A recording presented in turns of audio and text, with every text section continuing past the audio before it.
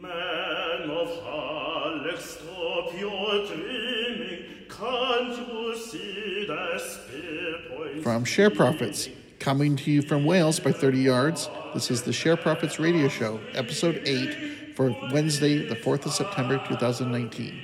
And here's your host, Tom Winnifrith.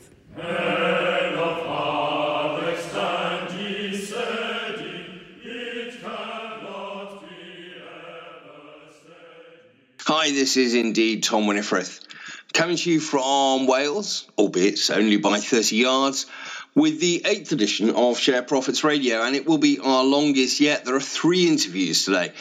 The first and the longest is with Dominic Frisby, who is a comedian, a singer-songwriter, a libertarian, an expert on gold, and an expert on Bitcoin. He's not an expert on Neil Woodford, as we discovered during the podcast, but he is an expert on many other things, and he's a thoroughly entertaining chap. I tried to quiz him on a number of subjects, and I hope you get at least a laugh as well as some information. One thing that I really take from that interview... let's not spoil the surprise. You'll get that later. Then we have 2 CEOs. As a reminder, we don't charge CEOs to appear on this show. I don't think that business model works. If you want shows that charge CEOs to appear, go to Vox Markets, because the relationship is essentially that between the prostitute and the client. The questions do tend to be along the lines of, is your dick enormous or ginormous, and how fragrant does it smell? There's easy questions, they're soft questions. You learn nothing from them. The CEOs who appear here are ones who interest me or whose companies interest me. We have 2 this week. The first is Cathal Friel of Open Orphan. I should declare I own shares in that company. The share price as I speak is about 6p. If they got to 10p, I certainly would be, I think, tempted to sell. 10p plus is where I look to sell. I think they're cheap now, but I give no guarantees that when they get into double figures, I will still be on the shareholder register. Anyhow, Cathal has a pretty exciting story. And the other one is David Bramhill of Union Jack Oil, who's making his second appearance on the show. And we discuss West Newton and other matters. I hope you think I gave him a hard time. That is the job of an interviewer, to give his guest a hard time. Next week's show could be our most controversial yet. I have a tentative agreement from Carson Block, the man behind Muddy Waters, to come on the show. I hope we can get that organised. That would be, I would have thought, a thoroughly entertaining interview and highly topical in the context of Burford. Until recently, the biggest company on the AIM casino. That mantle, the biggest company on the AIM casino, it doesn't always herald that the company is a great investment going forward. Think Quindell, for example. Indeed, Boohoo had that title for a while, or maybe it still does have that title, but his hasn't been a cracking investment over the past couple of years. But it's certainly been a better investment than Quindell was, and Burford was. Without wishing to seem unduly conceited, okay, I'm feeling fairly conceited, whilst Muddy Waters gave Burford a thoroughly good shoeing 2 or 3 weeks ago, he wasn't the first, or Carson Block wasn't the first to highlight problems. Our own Nigel Somerville was in there back in May with a damning piece on the company. And this website, or ShareProphets, the website where this podcast originates from, has been sceptical on Burford for a good while. Over the past couple of weeks, it has been us who has been making the running, forcing disclosure on this Napo case in 2013, a case without which the company would have reported a loss as opposed to a profit. The fact that it was able to report a profit was kind of handy. Excuse me, because 2 weeks after reporting the profit, the company got away a major bond issue. We've also highlighted another case just a couple of days ago, where again the issue of revenue recognition is all too critical. With revenue recognition is where you always get companies which are either frauds, and I don't believe that Burford is a fraud, or grotesquely over-promoted stocks coming a cropper. Why would Burford's management want to over-promote the stock and ramp the share price up? Well, because it's allowed them to get away. Equity issues, bond issues have been made more simple by the fact that the equity price has been going through the roof, and of course the management has been able to sell more than 50 million quid's worth of shares. So it's been in their interest to promote the stock price. And as with all promotes, it often comes down to revenue recognition. In the case of most over-promotes, the issue of revenue recognition is companies booking revenue in period A when really it should have been booked in a subsequent period or a period following period A, i.e. bringing forward revenues and therefore inflating profits and earnings. That is not what Burford stands accused of. Well, it does to a certain extent. It will book revenues on cases which are progressing before they reach a verdict because it feels that it's making progress. That's a little bit aggressive. What Burford also stands accused of is booking revenues where actually it shouldn't. In the case of Napo, it booked revenues on Napo, even though Napo lost the case. The idea of litigation funding is you book revenues when your clients win cases, but Napo lost. Nonetheless, Burford booked the revenues. But there is a third element to revenue recognition, which is the actual collectability of those revenues. It is all very well me billing Nigel Ray for £100. Nigel Ray is good for his money. If I, on the other hand, were to bill my technical assistant, my Canadian friend Darren Atwater, for £1 million, that would be suspect. I would expect our auditors to rule it out because, no offence to Darren, he doesn't have £1 million. He has an awful lot less than that. Therefore, I would not allow our auditors to book. I would hope that our auditors would show professional scepticism and not book that sum as revenue. But in the case of Burford, that happens time and time again. In the case of the Napo case in 2013, Napo was technically insolvent. The company reduced the amount it was billing it from $30 million to $15 million on the basis that it was insolvent. But if you're insolvent, even $15 million is $15 million too high. The other case we highlighted on ShareProphets and brought to everyone's attention concerned a company which again had no cash. It had some land. The revenues were booked back in 2012, but only in 2016 did Burford manage not to sell the land, but to sell a promissory note against the land. Again, that's revenue. That's very, very aggressive revenue recognition. And of course, these are just the cases we've discovered. Burford has funded hundreds of cases.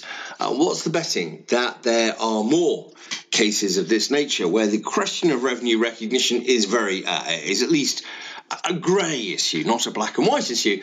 There are at least more of these cases waiting to come out of the Pandora's box. All of this makes Burford both uninvestable but also terribly interesting, and that's why I hope that Carson will be on the show next week. As I mentioned earlier, this show is not funded by companies paying to appear and get easy questions. That's the business model of Vox Markets and others, LSE Share Talk, and other shows you don't want to waste your time listening to, because frankly, if the questions for CEOs are easy, what do you learn from hearing the answers? So that's not our business model, and of course the show is free to listen to, so it's very good to welcome so many listeners. This show is only possible thanks to the sponsorship of companies which are kind enough to support the valid work we do on ShareProphets. Today's sponsor is Yorkville Advisors, LLC, an American company which also operates in the UK. It provides loans and convertible loans to a range of listed companies. I know folks often just characterize this as death spiral funding. It's not. There's a whole category of asset finding, of alternative asset financing out there. There are some players out there who are sharks, and if you know they're involved, you know that they will make an awful lot of money and the company's share price will be crucified. I don't believe that is the case with Yorkville. Yorkville's been operating now for 18 years. It has the benefit that someone once complained about it to the SEC. The SEC did a full investigation and found that it was squeaky clean. It has a clean bill of health. I suspect that many of the firms operating in this space would not survive such a forensic audit. So it is one of the best of breed companies in this space. I've known the principals for an awfully long time. And they're good fellows, and that's why I'm very happy for Yorkville to be the sponsor of this particular show. Thank you very much to them for their sponsorship. And now let's crack on with some difficult questions for my first guest.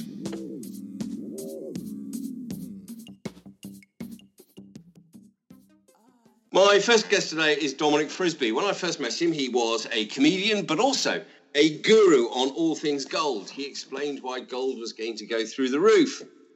He then became a Bitcoin guru. He continued to write very serious stuff. His comedy has somehow taken second stage to his singing. He has a new album out, Libertarian Love Songs. He had a highly successful Edinburgh Fringe. I've played a couple of his songs. The recent one, Hate Crime, is a classic. But the one which got him most prominence was 17.4 million fuck offs, the song about Brexit. And indeed, Dominic is now a Brexit Party candidate for Parliament. Well, a man of many parts. Dominic, you're a libertarian, right? I am. Okay, so you live in London, whereas I read in the newspapers someone gets stabbed every 10 minutes. As a libertarian, would you agree with me that given that the state can't protect me from rampant knife crime in London, I should be allowed to carry a gun? Well, that's a good song. Like, the one area where my sort of libertarian arguments and philosophies are weakest and carry the least conviction is in the area of guns. You know, I know, like, a proper purist American libertarian will be full on, you know, every man should be able to arm himself. But I actually think on the whole our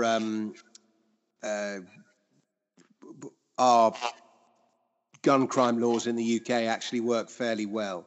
But it's not an area I'm particularly articulate on, Tom. So if you're going to argue with me over it, I'm sure you'll rip me apart. I'm not even quite sure where you stand on guns.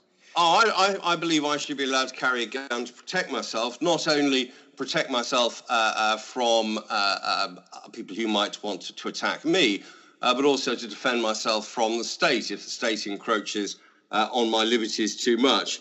Well, that's a very good point. And like in America, if you wanted to rise up and overthrow the government and the entire nation is armed, you know, it's sort of vaguely a realistic prospect. But in the UK, such a thing could never be happened because ordinary people would never stand a chance against the army. Indeed, therefore the state can trample on us all. But okay, so you're not so keen on me being allowed to carry a gun in this country. What about a knife? Can I carry a kitchen knife to protect me? The state, you live in London, you know that the state can't protect you. Sooner or later, you're going to get stabbed. If I read the tabloid press, it's an endemic. Of course it's not, but there does seem to be a lot of knife crime. Why can't I carry a kitchen knife to protect myself as a libertarian? Well, the first thing I'd say is there does seem to be some kind of endemic of knife crime. It's like it's cool for kids to carry a knife. And, you know, my friend's son was at a party in Camden and his parents have got a sort of multi-million-pound house in Camden, and he goes to UCL, University College London, which is sort of, you know, maybe kind of top of the second tier of London public schools. And there's a kid at the party gets knifed a couple of weeks ago. So, you know, it's invaded into the sort of middle-class enclaves. It's worth looking at the crime stats in London. And so they actually they were in decline until roughly the end of Boris Johnson's tenure as mayor. And then they've been increasing ever so slightly ever since then. But they're still lower than they were in about 2000, the amount of...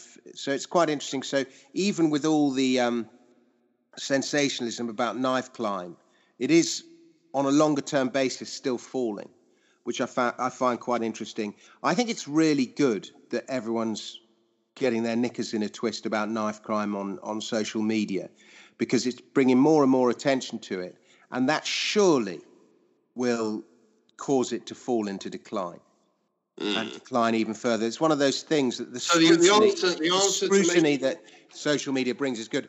But the answer to your question, if somebody's walking down the street, the answer to your question, if somebody's walking down the street carrying a knife, then you've got to say it. I don't know. I guess, that. Is it to defend themselves, or is it to stab other people? It's the same divided. It's not a black and white thing. Okay, so we'll move on from that. I was very much hoping you were going to say you're in favour of guns, and I was going to ask you, why can't I carry a hand grenade? Which is the one that always stumps libertarians. That's the problem with the whole gun thing. Is the U.S. Constitution was drafted before semi-automatic weapons existed, and it's the power of a weapon, such as a gun or an automatic weapon or a hand grenade or a bomb, is so extraordinary that can you allow ordinary people who maybe a bit mentally deficient, or maybe they're just having a really bad time in their life and they get depressed and angry and make stupid things, and can you allow somebody with the frailties of a human person to be carrying something that is capable of causing that much damage to so many lives? Okay, let's go to a nice easy one then. Drugs. As a libertarian, presumably you think I should be allowed to take whatever I want. It's my body. I can smoke or inject or sniff whatever I want. I'm in favour of the legalisation, the full legalisation of drugs. Can I just stop you though, Tom, because you're grilling me like I'm a politician, and I have actually stood down as a Brexit Party candidate. Have you? Why is that? Because I've got a problem at home to do with my kids that requires my full attention over the next 3 months, and I just haven't got the time to allocate to them. And presumably there's going to be an election this autumn, and I haven't got the time to allocate to them the time. They live with me full time. Their mum's ill, and I haven't got the time to be a full-time dad to them and fight an election campaign and earn a living. So okay, you can still grill me on drugs laws if you like. I'll grill you as a libertarian, and I will ask you, because presumably you support the Brexit Party, I'll ask you about that in a second. Okay, so all drugs. Heroin? Yeah. What about that?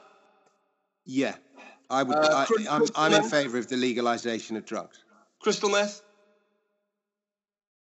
Unfortunately, everything? Yeah. Okay, presumably the argument on that is A, it's our own body, and B, making them criminal just makes money for criminals. It's my argument for that. It's not so much it's our own body. That's an argument that I do respect, but my main argument is that I'm not convinced that drug consumption will go up in the event that they are made legal. Drug consumption is already out of control, and you're in a better position to control it, to monitor it, to deal with it if they are legal. It's better that these things are not supplied by criminals but by ordinary businesses, and you're in a better position to treat the victims if you treat them as somebody who's got a problem rather than somebody who's a criminal. Of course, best thing to do is put the drug supply in the hands of the states, nationalise it, because then the industry would be bound to fail. Yeah, that's a strong case there. Okay, so if we, at the moment, you'd like to see drug supply taken out of the hands of criminals, so let's forward to another one, immigration. The Brexit Party is very strong on stopping immigration, people coming across the channel seeking political asylum from France, and one can understand why people would want to seek political and economic asylum from France. But the Brexit Party, which you are a supporter of, is very strong about turning that tide of migrants back.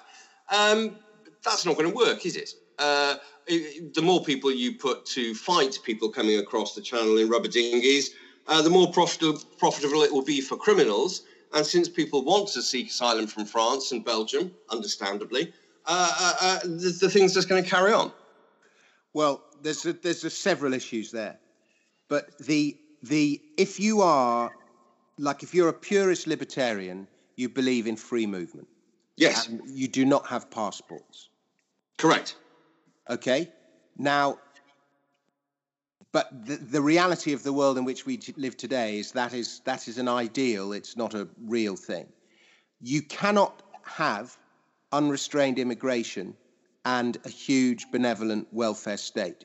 Good. And we're agreed on it. Shouldn't that be the Brexit Party policy? Well, I think so. No benefits whatsoever for anyone who comes here until they've paid 5 years' taxes or something. Well, yeah, but I mean, even things like schools, you have to choose between one and the other, and the reality is that, you know, whether it's people displaced by war, by hunger, for economic reasons, by lack of water isn't going to be another huge thing going forward. We are in a period of probably the greatest mass migration of people in human history.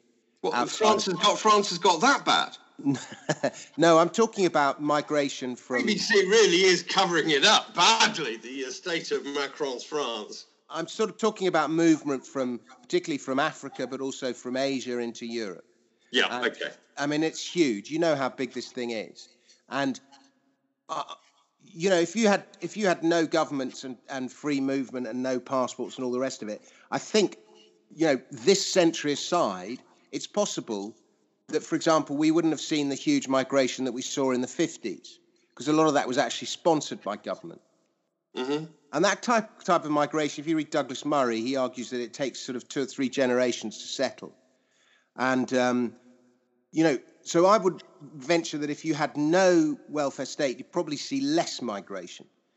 But, you know, you look at somewhere, then on the other hand, I'm sort of slightly torn on it, Tom, it's like on all these issues. But if you look at somewhere like Hong Kong, where there's, you know, pretty minimal welfare state, in 1947, I think the population was 1.5 million. And by the 60s, it was 3 or 4 times that. Now, imagine, you know, the UK population going up by 3 or 4 times, you know, from 65 million to 240 million. That's just extraordinary. Now, there is the room people are attracted to Hong Kong because it was, well, A, they had an oppressive communist regime on its borders, and B, because the sort of people who went to Hong Kong were people who wanted to work hard and didn't want a welfare state. They wanted the opportunity to better themselves. Exactly. And they went there if Britain attracted people of that mindset, no one could object to it. Not even UKIP could object if we had a million or a few million entrepreneurs landing in this country, making us rich again. Listen, I favour free movement and no passports. In Dominic Frisby's ideal world, we have free movement and no passports. But the one of the things that makes me sad about immigration is what gets destroyed in the process. So, and this is this thing of destroying our past. Now, you know, if you think of what is the archetypal Londoner is the Cockney. You know, and there's just so much history of Cockneys going, you know, back to Dickens and before. But a Cockney, technically, is someone who is born within a mile of Bow Bells. And, you know, you sort of associate the Cockney with the white London working class. But the white London working class, you know, there's very few of them born within the sound of Bow Bells now. So, you know, the Cockney doesn't exist anymore. The white working class have all gone to Kent or Essex, and the people born within a mile of Bow Bells tend to be, you know, of African or Asian descent. Now I guess they're the new Cockneys. But back in the 1600s, the new Cockneys were Mr. Farage's antecedents, the Huguenots. Oh, were they? Yeah, it was Weaver's Field, all that sort of thing. It was Huguenots were the people who occupied the area within a mile of slightly later. I thought they came slightly later. I mean, I've got my dad's side of my mum's side of the family are all Italian, and they all lived in well, probably they were all in Hoxton, but not Hoxton, Clerkenwell. Clerkenwell, the Italian area. So yeah, but almost within the sound of Bow Bells, you'd say. So I guess, you know, and I mean, they're all basically, you'd call them Cockneys if you met them now. But yeah, a lot of, you know, this is why you get the whole conservative thing of wanting to conserve, and the whole Chesterton thing of not destroying traditions just for the sake of destroying them. Often traditions are there for a reason, and if you don't understand the reason, that's no reason to destroy it. You know, so there's a lot of moral quandaries. To traditions, I mean, our kids, when you and I went to school, we were taught about people like Wolfe and Clive of India. If kids are taught about these things at all, they're taught that these were evil, oppressive men. Yeah, I know. Is that something you regret? I think the politicisation of history in schools is terrible. Okay. Let's one final question for you as a libertarian. Should there be an age of consent? Well, again, you're asking me all these. It's hard being a government minister, isn't it? It's easier to hold court from the side. Not all 16-year-olds are the same. Yes. There's some 16-year-olds who are just, you know, so young, and they're just too young to be having sex. And then there are other 16-year-olds for whom you'd say, okay, fair enough. And I guess, you know, the law can't be flexible enough. You know, some 16-year-olds have barely reached puberty. And, you know, so, and then others, you look like sort of, you could be 25. My daughter her friends come over, and my daughter's 16, and, you know, they are all at very different stages of development. So, I guess the answer to that question is yes and no. Right, your libertarianism can hardly be said to be rigid. No, I've done libertarian tests and I don't score very well. What's your view on the age of consent? I'm interviewing you. I don't know. I'm putting you on the spot, okay. Dominic. I had someone say that when I'm interviewing my next guest today, I'm not allowed to ask them challenging questions. I just have to ask them easy ones. So I'll move on to a nice easy one for you. Okay. I'm sorry that you're not going to be a Brexit Party candidate. I sense that you are far too interesting to be standing there. You might have got some rather difficult questions. You were standing against some little creep who has 6 ovens and was an industrial scrawl arse liquor of Theresa May. Is that right? Brokenshire. Have I summarised him correctly? Well, that's one view. Right. Okay. I mean, he was your classic toe the party line, get on by not standing for anything, centrist. You know, he's even more centrist than Heath, who was his predecessor in that borough. And, you know, he's the sort of technocrat, centrist politician that the country is sick of. And Brokenshire there should be a centre party that has everything from, you know, the Brokenshires and the Theresa Mays right through to the Tony Blairs and the Keir Starmers. You know, there should be one party for those guys. There should be another party that represents the sort of Boris Johnson / Jacob Rees-Mogg / Steve Baker kind of side of the, you know, the intellectual classical liberals to the right of the Conservative Party. And there should be another party that represents socialists, because 20 to 25% of the country, you know, has socialist leanings. And the party political system in its current form, it is not representative. It always gets dominated. It favours the centre. And whether it's Labour or Conservative occupying the centre wins. And, you know, one of the beauties of Brexit is hopefully it's pulling that apart. Okay, and then when we come to the election that is coming up, which I think we both agree will be in the autumn, are you not torn? For me, Boris Johnson seems to be doing a lot of right things. If I want Brexit, I find myself living in I think it's a sort of Tory Labour marginal with Labour currently in power. If I waste my vote on the Brexit Party, I might endanger Brexit. Yeah, I know. Isn't that? I mean, but fortunately, we've got where we are. Your goose is cooked, isn't it? The Brexit Party's goose is cooked. People like me who might support it have got to vote Tory to save Brexit. Almost. I mean, and I love this thing he's just done yesterday. Is if you don't vote with the government this week, you're out. Yeah. I mean, it's just beautiful. The Tory party is going to go to the next election, having purged itself of Dominic Grieve and Ken Clarke and all those sort of horrible people who don't support Brexit, and it's going to present us with a choice. If you want Brexit, you've got to back Bozza. He may have his failings. He does have his failings, but you've got to back Bozza. I agree. And, you know, the Boris, if it wasn't for the Brexit, because Boris always had the support of the membership, and he always had the popularity of the public. He'd never had the support of the MPs. But as soon as the Brexit Party came along, and then the Conservative Party MPs went to vote, you know, the MPs put him over the line in the very first vote. He got 105 seats or whatever it was. So he was always going to be going to the membership, and he would always win the membership's vote. Hunstead never stood a chance. So, but that has been forced upon them by the Brexit Party. So even if the Brexit Party doesn't actually win, it has got us over the line because it's. No, we can agree on two things: that Nigel Farage, firstly via UKIP and now by the Brexit Party, got us the referendum. The threat of Farage forced Cameron to promise a referendum.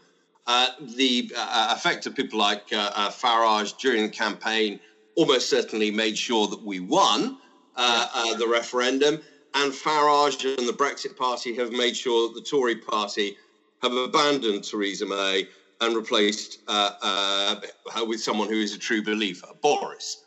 We can agree on all of that. Yeah. But right now, the Brexit Party's goose is cooked. Whatever it's standing at in the opinion polls, anyone thinking of voting for the Brexit Party, if they live in a Labour Tory marginal or a Tory Liberal marginal, is going to damage Brexit.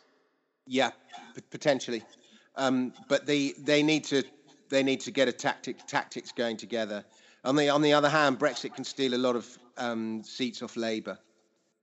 But yeah, well, I mean, it's forced these antics of Boris Johnson and this thing of if you don't vote with the government, you get deselected. Again, it's good for Brexit, but it's bad for the Brexit Party. Yes, there can be a lot of things which can be good for Brexit, but bad for the Brexit Party. Okay, let's just stick with Boris Johnson for a second.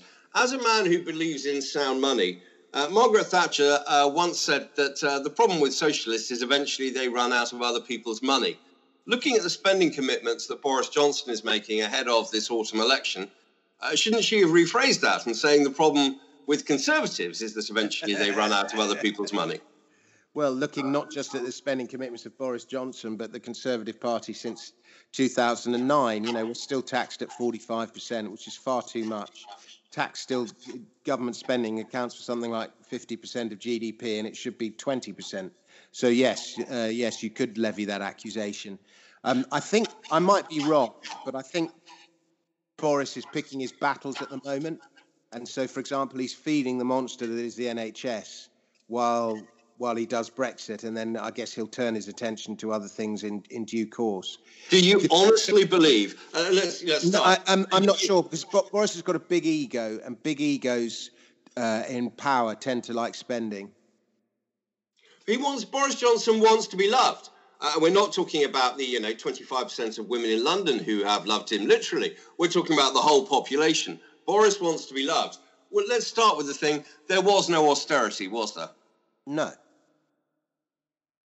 There was in a few things like, you know, in areas where the lobbying groups had very little, where the victims of government cuts had very little lobbying power. There was some austerity for like the disabled.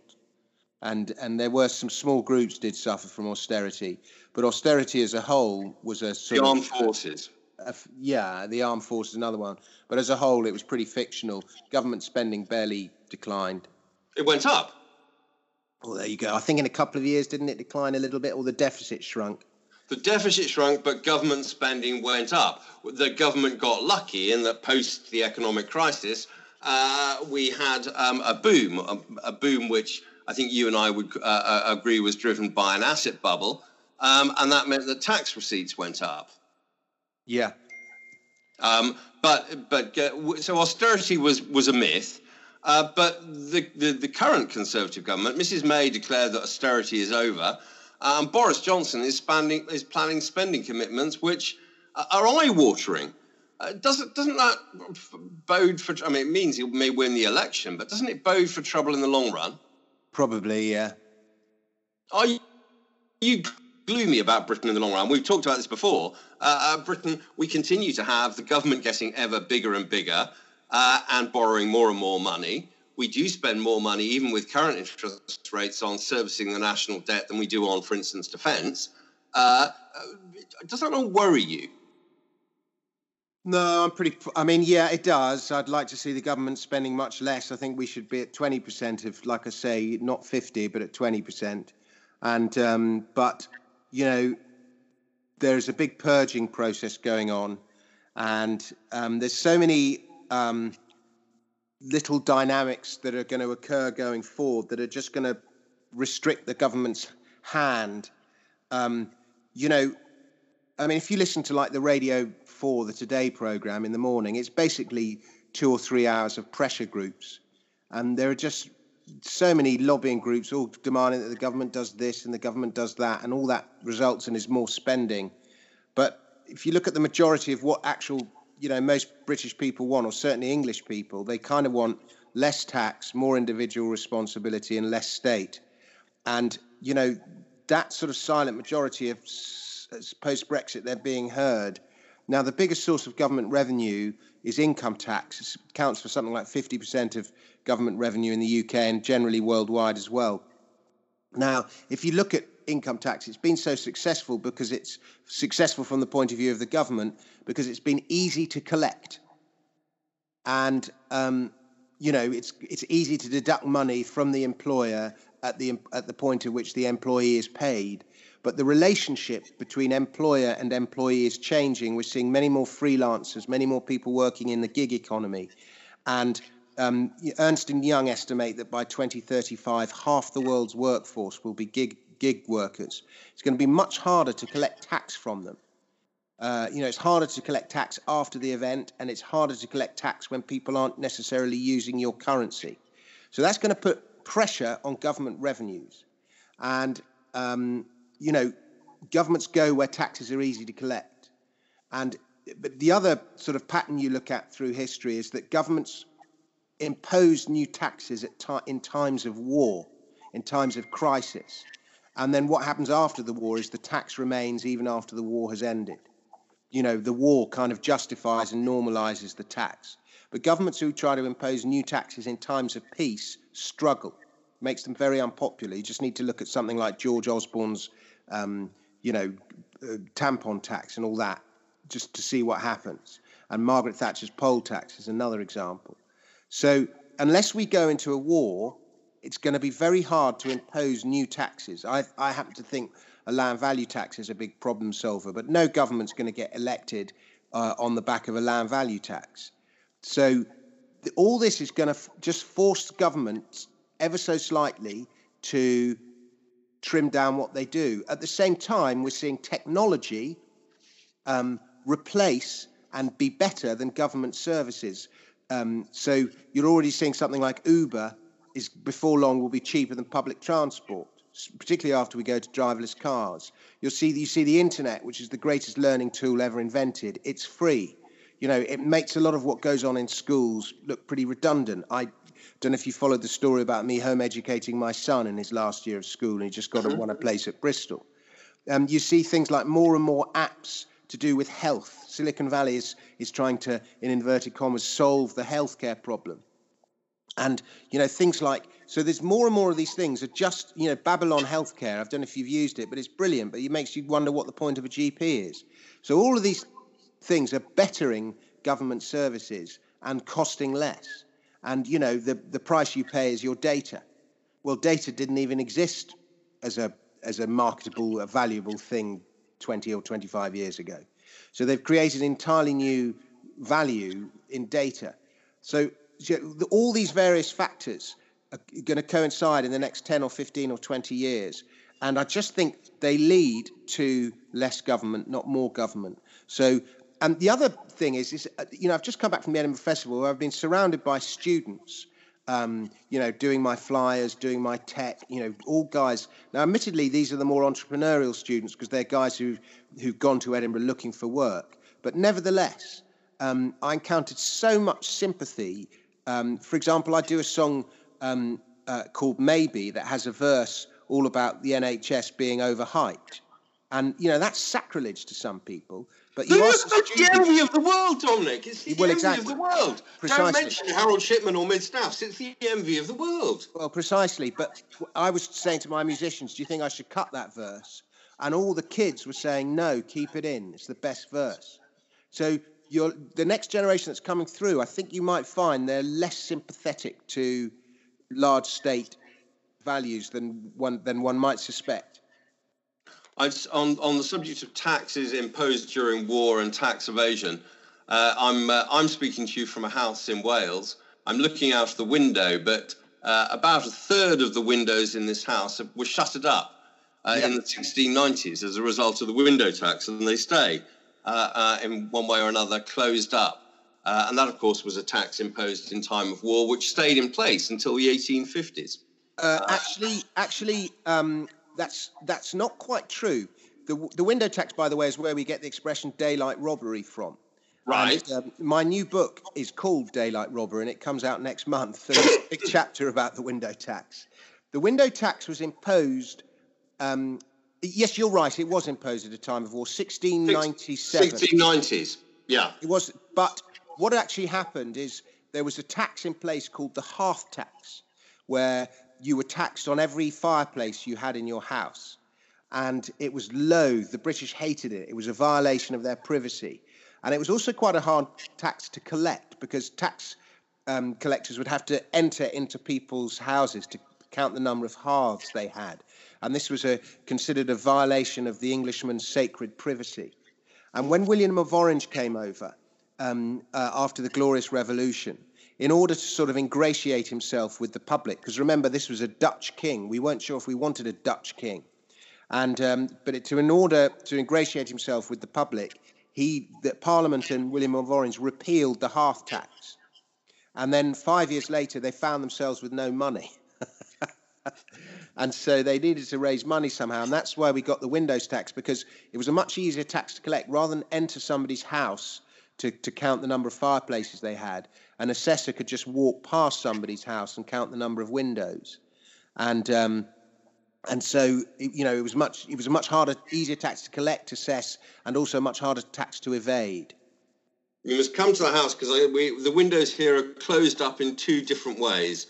One of them very, very unusual, but it's all to do with the window tax. Anyhow, you did mention, by the way, the BBC. Before we go on to Bitcoin and gold, why is it that radio shows, comedy radio shows on Radio 4 are the most unfunny shows ever? Well, I hate Trump, blah, blah, blah. Boris is a Nazi, blah, blah, blah. Brexit will cause an outbreak of super gonorrhea and we're all going to starve to death. I've just summarised the next radio show, comedy show on Radio 4. And the audience fall about in hysterics.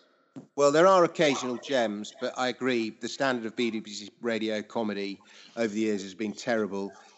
I'm afraid there's, you know, that sort of left-wing view is institutionalised in BBC Radio 4. I've been trying to get stuff on BBC Radio 4 for 20 years. I've been submitting programme ideas. We had a brilliant thing. We made a pilot of this economics quiz about a year ago, and it was so good.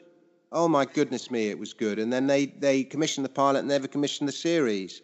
And so, you know, it's not for want of trying on my side. Believe me, I've been trying to get... I think I'm perfect. If you'd altered the script to say, if we increased government spending by 300%, then like Venezuela, we're going to be the richest country on earth, you'd have got the series away, Dominic.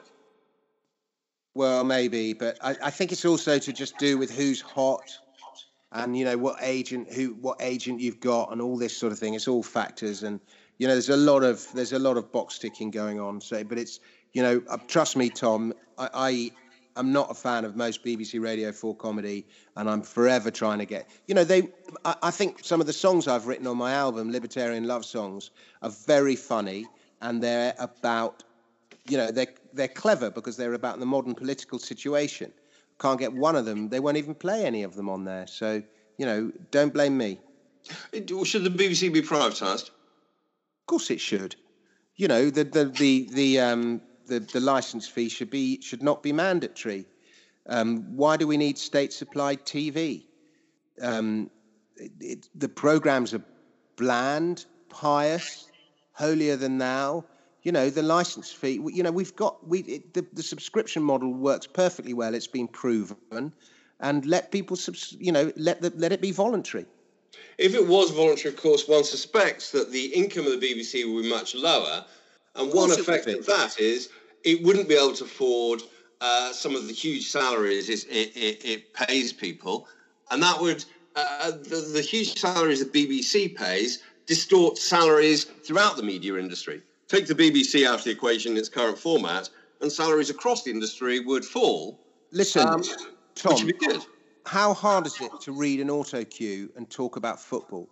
There are probably 5 million people in this country that would do Gary Lineker's job for nothing, and probably 4 million of it. All he's doing is reading an auto cue and talking about football. And he seems to have been imbued with this special thing because he was centre forward for England. Well, I'm sorry, being a player does not mean you talk about football any better than someone who wasn't a player. Because, you know, if you spend your whole life talking about something, you get good at talking about it. And, you know, I challenge Alan Shearer. How big is your vocabulary? I bet he's not even got a vocabulary of 1,000 words. All he ever says is, oh, he'll be disappointed with that. And, you know, and they get paid these extraordinary sums. And it's because they all used to be centre forward for England.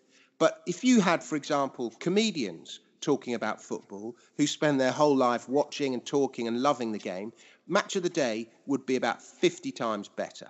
And for a start, bullshit would get called out. And at the moment, it doesn't. Which team do you support, Dominic? I support 2 teams, Tom, and I know there's an inconsistency there, but I grew up in Fulham, so I grew up going to watch Fulham as a little boy. But in those days, Fulham were in the 3rd division. And I remember watching Kevin Keegan win the Superstars on his bike. And David Vine then said to Kevin Keegan, good luck at Liverpool this season.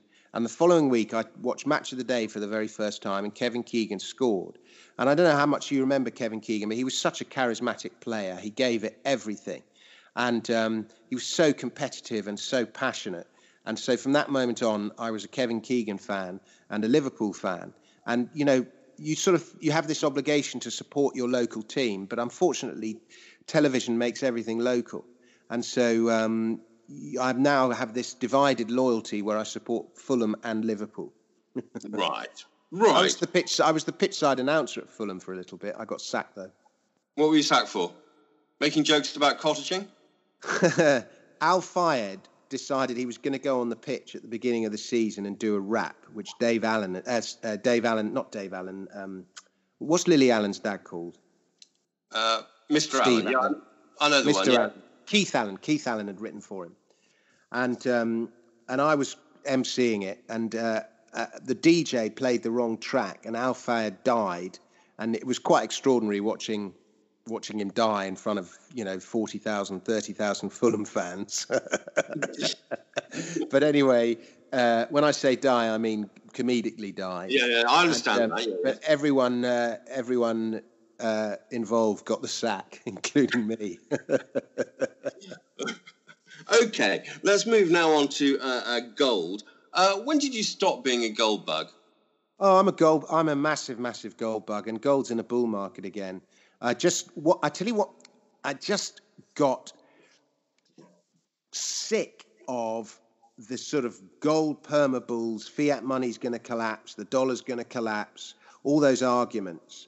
And the way they got manipulated into gold as a safe haven investment, therefore a mining company that has staked a little, an exploration company that has staked some land in, XYZ location is somehow a proxy on that. And, it just isn't. There's nothing more risky than mining exploration. And the idea that it was somehow as safe as gold, and the whole bullshit of mining got unraveled after 2013 and just got exposed for the bullshit it is. And that just made me incredibly cynical, less about gold, but more about mining. But it also made me cynical about all the narratives that surround gold. I still have an incredible amount of sympathy, but the reality is gold is now trading at all-time highs against the sterling, against the euro, against the Aussie dollar, against the Canadian dollar. Apart from the US dollar, where it's still 400 off the all-time high. Precisely. And the US dollar's in a bull market, and gold's going up while the US dollar's in a bull market. That's extraordinary. Gold's in a bull market. It's been and this is a really good bull market, Tom, because it's a stealth bull market. It's not on the headlines. And gold miners aren't moving. They are moving a little bit, but it's not like the heydays of 2005, 2006. So this is the best kind of bull market. It's going up, and not enough people are talking about it. Okay, well, let's start with the dollar. Why is the dollar strong? I understand why it's strong against the most currencies, but still, the US has a monumental deficit. Trump, obviously, great man, etc. But he's spending like Boris Johnson. Why is it that the dollar, people aren't seeing, because the dollar is being devalued by the printing press still? Sure. I'm never really sure with these why is arguments. Why is this happening? Because there's a million different explanations, but the bottom line is more people are buying the US dollar than they are selling it. Now, why would you buy the US dollar? I guess compared to other currencies, it looks fairly safe. But the bottom line is the US dollar is in a bull market. It is going up, and that's all you need to know. But let's just quickly switch back to politics. Who's going to win in 2020? Well, I don't even know who's going to be the next Democrat, but at the moment, unless they get it right, Trump's going to win. Let's assume that it looks like they're going to go with Joe Biden, who, as far as I can see, is a senile serial groper. So he's a bit like Donald Trump, but he's just senile. Without the charisma. Without the charisma. Oh, that's the other thing, yes. On that basis, if it's Trump against Biden or perhaps Pocahontas, then Trump wins, right? Looks like it, but there's quite a few very marginal seats. If the Democrats, win those, what was one of them went just by 20,000 votes or something? Yeah, it's places like Pennsylvania, Michigan, Wisconsin, etc., etc. Yeah, that'll determine what happens. The Rust Belt. Yeah. Did you have any faves amongst the Democrats? Do you have a soft spot for Tulsi Gabbard? I haven't followed it, Tom. Check out Tulsi Gabbard, Dominic. Who? Tulsi Gabbard. I don't know who that is. Go for fit women in uniform. Check her out. Anyhow, I digress slightly.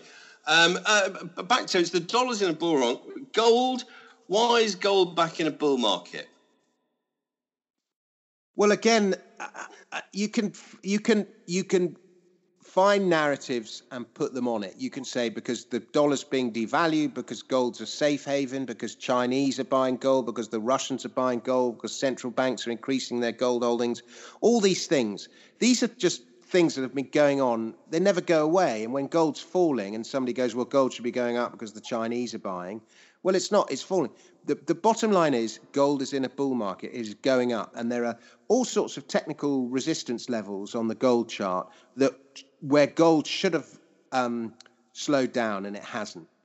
And so, new highs lead to more new highs. There's a lot of resistance in that gold chart between about 1520 and 1575. There's in the mid 1500s, there's a huge amount of resistance, and gold's stalled there at the moment. But given the action of the last couple of years, why should it stop? So are you a technical analyst? Very much so, yeah. Or in all things, in shares, in everything?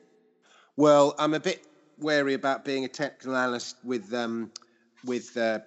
shares, particularly small caps, because often there's just tiny things going on at the company that don't get picked up. But I'm a big believer in trend following.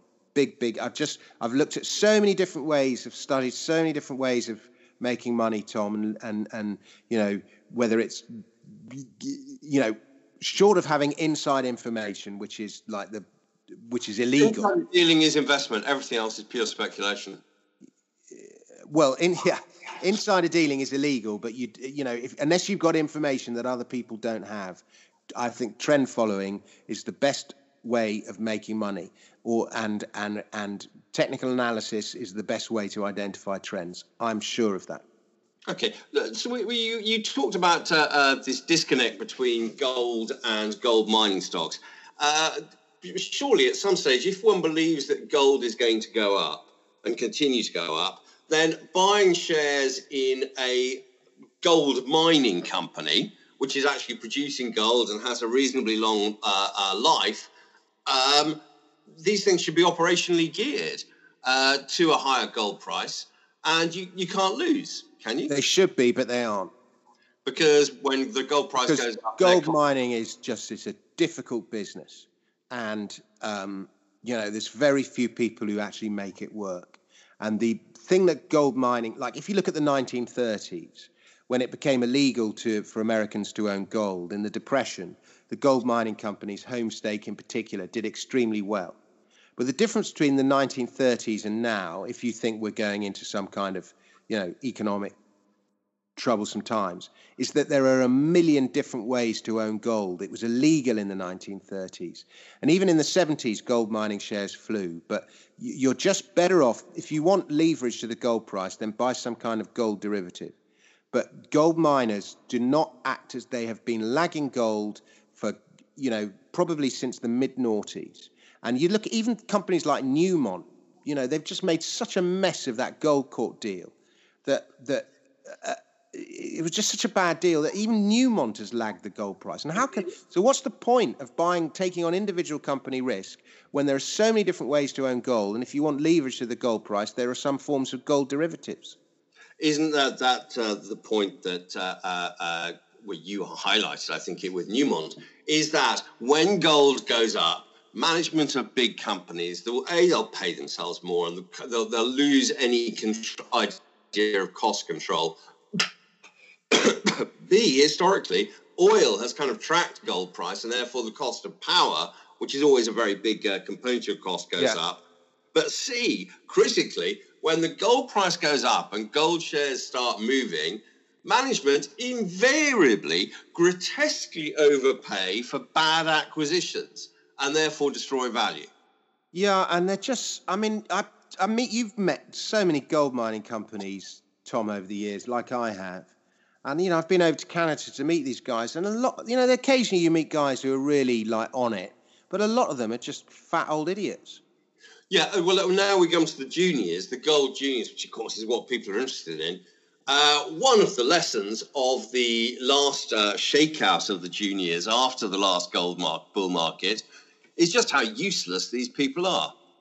Yeah, and you can't... The other unfortunate thing is it's very risky staying in a junior too long.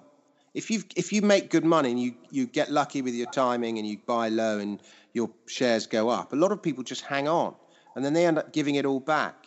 And so, I mean, you know, my portfolio is still ludicrously overweight to gold miners. I can't help myself, but I just do not like them. And gold juniors, people who are tempted to play the gold market by investing in a sprinkling of AIM, non-producing AIM stocks, you think they might get lucky and make short-term gains, but on a 2-3 year view, they lose a lot. I would not buy a gold junior on AIM, full stop. Would you buy a gold junior on any market? In Canada or Australia, I would. But so the good gold juniors will be both quoted in Canada and Australia, along with a whole load of shite. I mean, there is good. Like I've got shares in an AIM company, and I know the manager. It's called Altius, and you know the management have done such a good job. And is they're that really Steve Poulton. Yeah, exactly, those guys. And I really like those guys. I know they're honest. Granger. Yeah, exactly. Matthew Granger and Stephen Poulton. And I know they're honest. I know they're committed. They've done good deals for the company. They're frugal with cash. When they listed in Canada, their souls were almost destroyed by how much money it cost the company. They've done a really good job of managing the company. And the share price, I did it at the IPO. I can't remember what it was now. It was like 10p, I think. And now, what's the share price now? Like 4p or something. And that's a good company. Isn't well? They are very conservative. Those two. They don't go out ramping the shares here, there, and everywhere. No, and they're not having dinner at Savoy. No, aren't they based? And they're also based in somewhere grim like Didcot. Exactly. Yeah. Okay. That is. Whereas most of these gold companies are based in the West End. Yeah. That tells you everything you need to know about cost control. Okay. So the gold things. Are you generally bearish or bullish about shares? What like the FTSE 100 or the FTSE? Yeah, the stock market in general. I tell you, Tom, the problem that the UK share market has. Firstly, the FTSE is just is leveraged to natural resource companies. So a lot of the performance of the FTSE will depend on oil and metals prices, and banks. But the problem that the UK has is that I think sterling is vastly undervalued. And I think as soon as Brexit is done, sterling has a bull market. And fair value for sterling is probably like 150 to the US dollar, maybe 125 to the euro, whereas at the moment it's about 110 to the euro and maybe 122 or something to the US dollar. So I just think sterling on a purchasing power parity basis is undervalued. And I think we're going to have a big bull market in sterling. Now, if sterling goes up, then the price of UK assets struggle because, they become more expensive to overseas buyers. So that's going to impact some of the growth in UK shares, particularly ones that rely on overseas buyers. So that's one factor. But, like I said to you before, I'm not overly negative the UK. I think it's a pretty good country. And the English, the British sort of succeed in spite of our leaders, not because of them. But, I think Boris is despite all his spending, he's inclined towards lower taxes, and lower taxes benefit growth. I think we'll see a reduction in stamp duty coming in the autumn. So there's all these factors at play. But so the short answer is, I think if you buy I'd buy a FTSE 250 tracker rather than a FTSE 100 tracker. And if you just go long the FTSE and just lock it away for 10 years, you'll be fine. Okay, two questions come out of that. This is the second time in this interview you've differentiated between the English and the British. Do you share my view that the best thing that as a taxpayer in England or Wales that could happen to us is if the Scots fuck off because they're a welfare dependent drain on the economy, and it means we wouldn't have to listen to ghastly people like Nicola Sturgeon moaning and whinging all the time? Wouldn't it, certainly in the sense of our joie de vivre, we'd all be happier without Nicola Sturgeon and Kirsty Walk and other people, but economically we'd be so much better off if they just fucked off? I think it would be better for everyone. Everyone? Yeah. The English... of the Northern Hemisphere. Well... And they'd still blame the English, and we could just prosper. It'd be great, wouldn't it? I wrote an article for The Independent back in 2014 about the Scottish referendum. So sadly, no one read it. But okay, so actually, it was the most read article on The Independent. But if you look at the richest 10 countries in the world on a per capita basis, they all have three things in common. And we're talking about, Norway, Luxembourg, Hong Kong, Switzerland, Brunei, Qatar, these kind of countries. Now, one thing they all have in common is that they all have a population of less than 10 million. And then in addition to that, they are all either financial centres or they have a lot of oil. Scotland is the only country in the world that has all three. It has the small population, it has the oil, and it has the potential to become a financial centre. Edinburgh's got huge financial infrastructure there. And it's the potential of Scotland and the Scottish people is immense. And I just think for their own well-being, for their own sense of pride and self-esteem, they need to be independent and go it alone. Now, it might be they need a disastrous socialist government to get there, but as soon as that's out of the way, you know, if they do go independent and then elect a socialist government, they'll bankrupt themselves fairly quickly, but at least that will purge it, and then they can come out the other side. But the potential of Scotland is immense. But you did, in a book you wrote, where I actually went to the launch, you had a chapter on health in Scotland, life expectancy rates in Glasgow. Yeah. And that, basically, the more money that's thrown at these miserable wretches and encouraging them to have healthy lifestyles, the less healthy their lifestyles are. And as a result, life expectancy in parts of Glasgow is less than that in the Ukraine. The moral I took from that, I mean, it's very much the Scottish mentality. 88% of them are net takers from the state. They believe that their answer to their problems is for the state to wipe their asses and just get the English to pay for the tissues and just to spend more and more and more and more. So if they do get independence, they won't go down a low-tax deregulation model. Their initial thing will be just to spend. Yeah, they might eventually. Okay, so the best thing for Scotland is for them to be independent, to go bankrupt, and then a revival along the principles of Adam Smith, not Gordon Brown. The best thing for Scotland is to vote for its own independence and go independent and then make its own choices. And the best thing for England is for them to fuck off.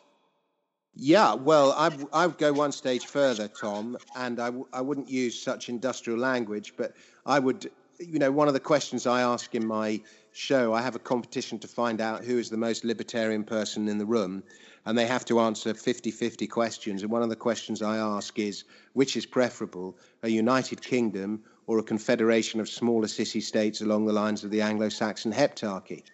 And, you know, London should be separate. You know, when you work as I do in London, then you go out to the rest of the country. They're just two different places, two different nations almost. London should be an independent nation. Cornwall should be independent. You could have, what is it, the 6 kingdoms of Wales or whatever it is. Wessex should be independent. Mercia, Northumbria, you know. So I'd go back to the Anglo-Saxon heptarchy, a confederation of smaller city-states. They say Jacob Rees-Mogg is the spokesman for the 17th century. He's got nothing on you, Dominic. I'm the spokesman for pre-1066. The good old days. Back to basics. Finally, Bitcoin. You were a bull. For a while, you looked like you knew what you were talking about, and then it crashed from $20,000 to $4,000. Today, it's just under 10. Is Bitcoin just a bubble, isn't it? No. We've had this conversation many times, Tom. If it was a bubble, it would have long since gone away. Oh, sorry. I've just switched my phone on and it's going. I'm getting bananas. It's Nigel Farage saying you should change your mind, but okay. The reason Bitcoin is such a speculative asset is about 3 different reasons. Firstly, it is a new technology, and the world always goes bananas over a new technology. Secondly, that new technology is a new system of money. You could not design a more bubbly asset if you tried. But the bottom line with Bitcoin is, if it was going to die, it would have long since died by now. It's now 10 years old. The potential of Bitcoin to be the new default, we need, on the internet, we need a borderless system of money. We need a way of sending money across borders easily and quickly. And, you know, the US dollar and national currencies are limited by their borders. Bitcoin has no such constraints on it. The scalability of it is enormous. And by the way, I'm very bullish about this Facebook coin as well. Now, I'm not saying it will be, but Bitcoin has the potential to be the default cash system of the internet.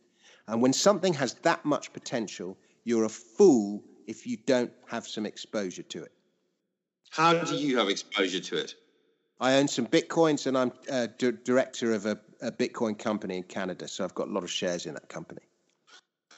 Are there quite a lot of people who are involved in the Bitcoin? And I wrote a book about it. Okay. Are you?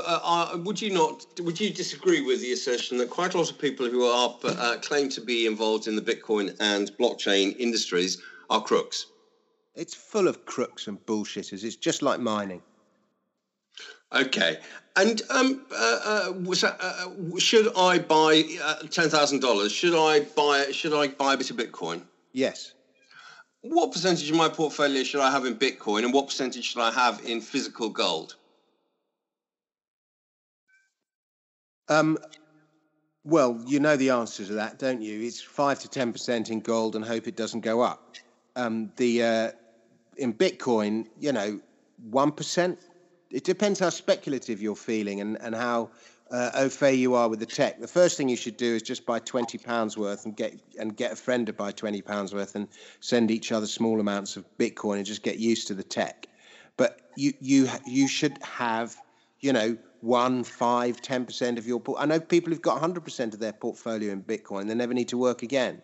It's not got the same upside that it had 5 or 10 years ago. Of course not.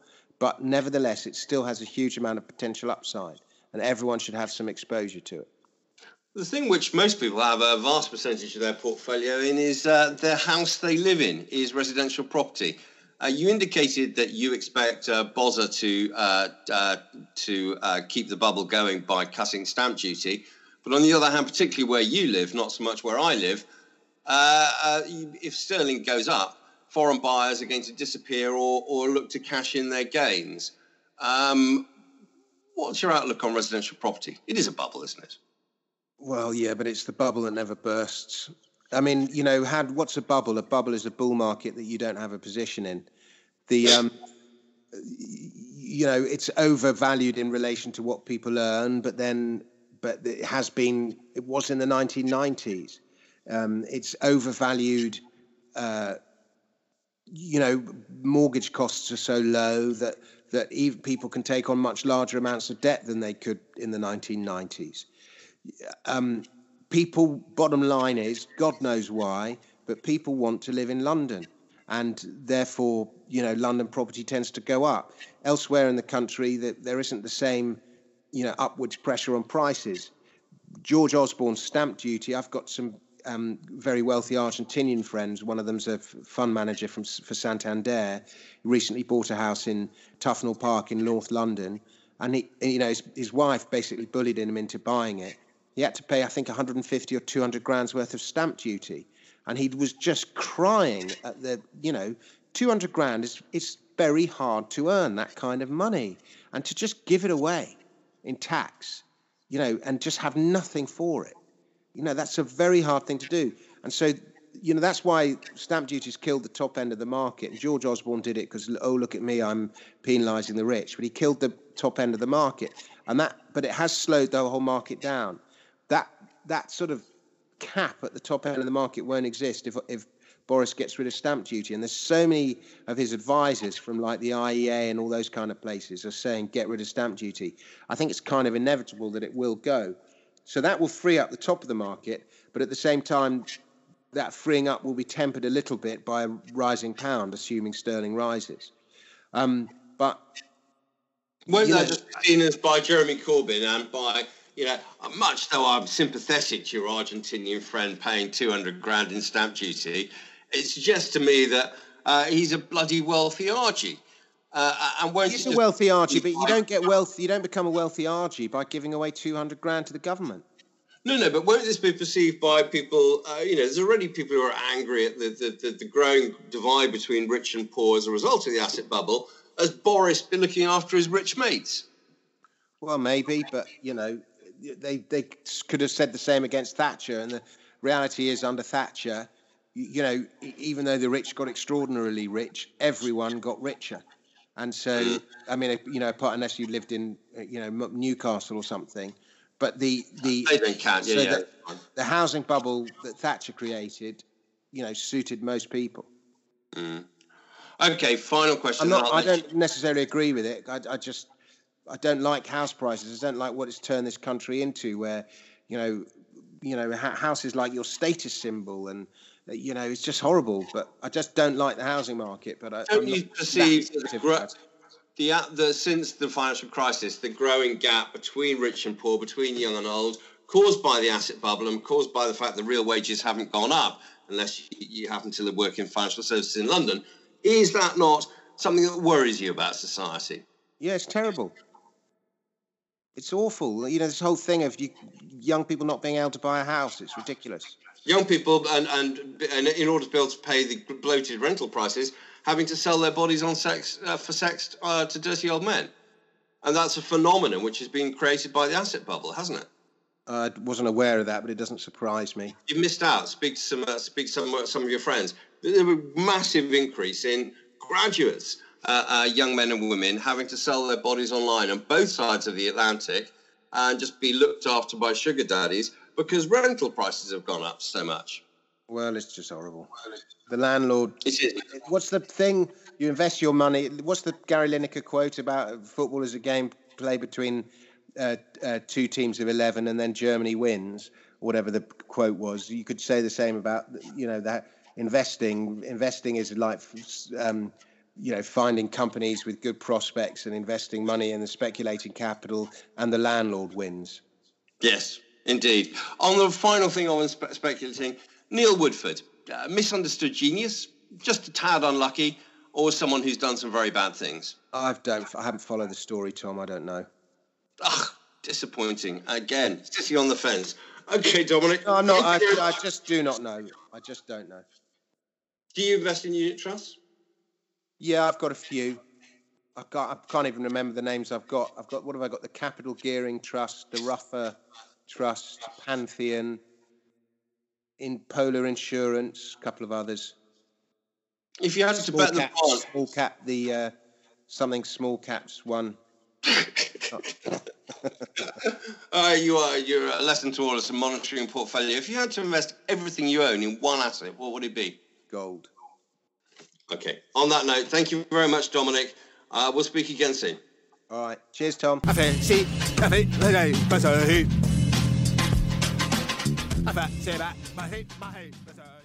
Wow. Well, Dominic Frisby, the only man in the world without an opinion on Neil Woodford. But he has an opinion on more or less everything. I'm very sorry. Dominic won't be standing at the next general election for the Brexit Party. I'm sure he would add great amusement to the campaign trail. Of course, he did put me rather on the spot there. I wasn't expecting him to ask me questions about my libertarian views.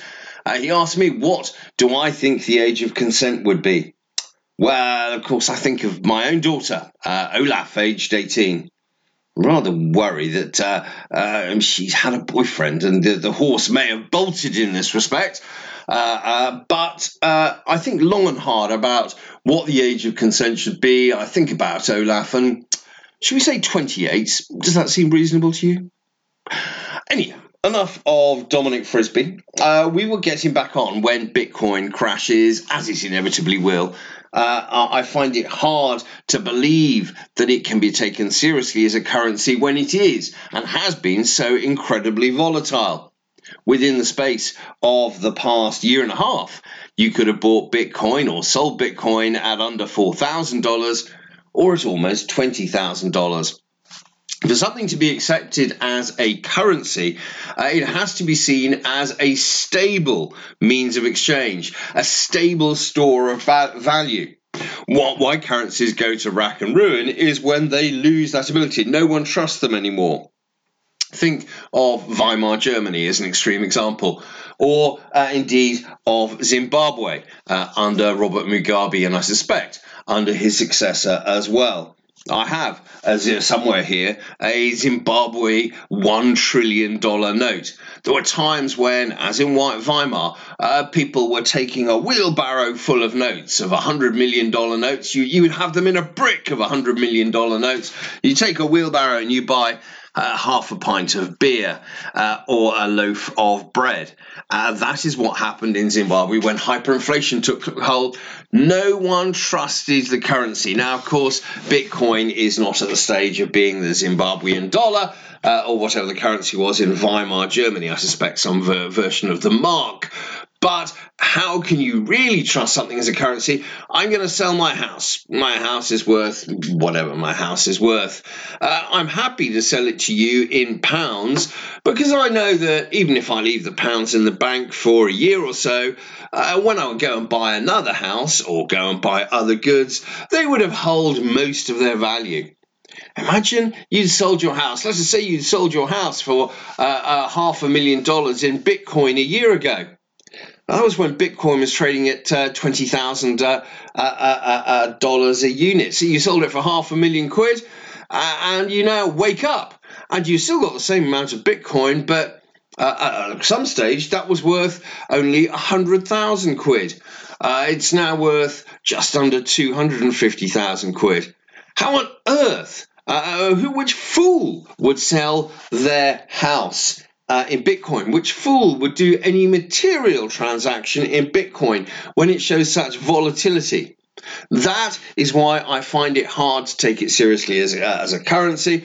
I know Dominic has great arguments as to why it should be a currency, but I can't see it as a currency because it is not a store of wealth, and also because it is not a store of wealth, because so many people have been burned on it, you're going to find it very hard for people accepting it as a means of exchange. I can sell my house in pounds, I can sell them in dollars, I can sell my house probably in euros, and you could find people who would transact on that basis. But are you going to find that many people willing to do large-scale transactions in Bitcoin when its value is so uncertain?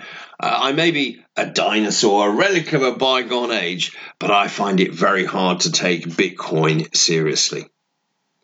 Anyhow, enough of Dominic Frisby. We'll have him back, as I say, when Bitcoin crashes next time, asking him to explain his views. Maybe we'll get him back during the general election, which looks to be coming this autumn.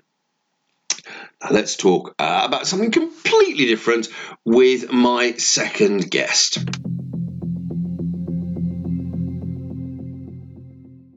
My second guest this week is Friel, who runs a company called Open Orphan on the AIM Casino. I should declare at this stage that I am a shareholder. The shares are around 5.5, 6p. We'll find out what the market cap is later. Shamefully, I couldn't tell it to you now. So I am a shareholder. That's the declaration. Cathal, Open Orphan, what is the market cap at 6p? It's about 17 million, Tom. Okay. It used to be. Now, the Open Orphan has not always been called Open Orphan. It was called Venn Life or something? Yeah, Venn Life Sciences PLC. That was a total dog. Absolutely.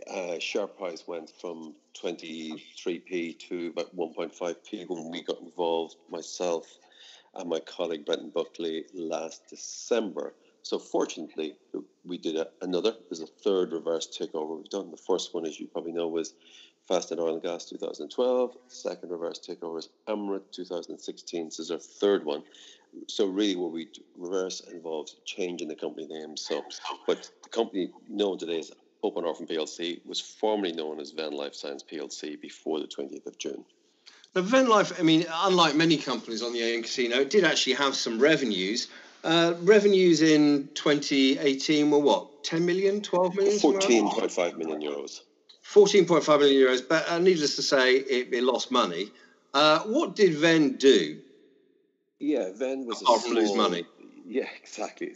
Venn was a small CRO. That's been a clinical research organization. And basically, they help run trials for bigger pharmaceutical companies. And also, in two arms, it also had a preclinical consulting arm based out of Breda in Holland. So basically, the CRO is based at the Paris office. And west, about an hour west of Amsterdam's a small town called Breda, they have preclinical work, which is basically a fancy name for early stage consulting to pharmaceutical companies. So yeah, last year, 14.5 million between the two of them. It didn't lose a huge amount of money. We would be straight with you. We came in, we pushed a lot of this year's losses back into last year. So, but over a period of 4, 5, 6 years, the reason it was seen as a dog, it never really focused on making money. These small clinical research organizations should throw off pre-tax 25, 30% on turnover. This one has never done that. Why is that? Greedy management, incompetent management, or a combination of the two? Probably I'll keep the fifth on all three and say just maybe could be better run. And that's probably a safer one. Greedy management, probably not. It would be probably the management team and the existing team would have been paying themselves below the average. But maybe some combination. But our view is that, look, it doesn't need a huge bit of work to fix it, but it certainly does need fixing as we speak. Okay, so they were paid less than the going rate, but judging by the results, they were paid perhaps a fair amount. What, in terms of fixing it, what can you do and how quickly? Well, how do you stem losses in any company? One, you reduce costs, or two, you increase revenues. And being frank, we're busily working on both. Reducing costs, just today, we've managed to offload a floor of one of the buildings, or in the process of it. It has, being frank, it has too much office space. So we are actively trying to reduce some of the costs without maybe upsetting the apple cart and the people factor. And we're very actively trying to get more revenue through the business. We're very optimistic between now and the turn of the year that we'll have it in a much better shape than what we got it in June. So are you saying that by Christmas, the business which you inherited, not the business you brought into it, the business you've inherited will be running profitably? Correct, that's the target now. That is the plan, to try and get it to cash flow positive. Is that going to take us 3 months, 6 months, or 9 months? It has to be something in those 3 increments. And that's the target we've set ourselves. And would you believe that going forward on a, say, 2-3 year view, you could get a business doing 14 million sales, delivering a gross profit of, my maths is shocking, but shall we say 3.5 million, that being 25%? And your PLC costs will be? Again, we're trying, like every PLC I've been involved in, we try and keep the PLC costs minimal, but we're looking to increase the turnover substantially beyond 14.5. The whole model of Open Orphan, acquisition number 1 was acquire Venn, 14 million turnover, we acquired it for 4 million. Acquisition number 2 should come this side of Christmas, and acquisition number 3 early next year. We really want to increase the turnover substantially. Organic growth is slow and difficult. Acquisition growth is much, much easier to do in this space. 70% of acquisitions destroy value, Cathal. Yep, totally agree. However, in some cases, if we look at our friend Brendan Buckley, who's just come from Chief Medical Officer of Icon, it has moved its market cap and share price tenfold over a period of 8 years, 800 million to 8 billion, by being careful. Now, mind you, they're much bigger, but taking on acquisitions, and you've hit the nail on the head, single PLC costs, single central costs. So basically, bolting on acquisitions that bring us somewhere, rather than bolting on acquisitions just to build a big structure up. Does that make sense? That does. In terms of the cash position, you raised 4.5 million when you reversed Open Orphan into Venn, and you flogged some legacy shares in some other piece of rubbish for 500,000. So what is the cash position now? The cash position now, I'm probably not at liberty to say exactly what it is. We'll have interims coming out in 2 or 3 weeks, but you can take it the cash position is healthy. We're not burning through cash. We say we raised 4.5 million. The cost has to come out of that. And we raised 550 from a legacy position. So, look, we're in good shape. And say, look, you and other people might wonder, are we going to do a placing anytime soon? No, we no plans to do any placing anytime soon. We are getting busy now in September on talking to our shareholders, talking to the market. But we certainly have enough cash to keep us going for the current plans on the slate. Okay, you talked about, we'll talk about speaking to the market in a second. You talk about an acquisition this side of Christmas. Would that be from cash resources? Are we talking about a bolt-on, or are you talking about issuing a whole load more confetti? A combination, but primarily the main combination would be issuing equity, as you say, a whole lot of confetti. But the people we will be buying and the people we're talking to buy into the strategy of becoming part of the bigger entity. So it won't be a case we'll be issuing shares willy-nilly. I personally put the guts 2 million of my family's savings and investments into Open Orphan to get it this far. I and Raglan, which is myself, remain the biggest shareholder. So we're going to be very careful. I'm not going to dilute that position endlessly raising shares. We'll give a small bit of cash up front for the acquisition. We have a formula, and then some confetti, as you say, for year 1. some confetti for year 2. The acquisitions we paid for over a 3-year basis, but primarily in equity. Okay, and in terms of the sort of scale, if you're talking about small organic growth for the core business now, one might hope that full year sales this year come in at 15, 16 or that sort of level. What sort of sales would you bolt on with the first acquisition you're targeting?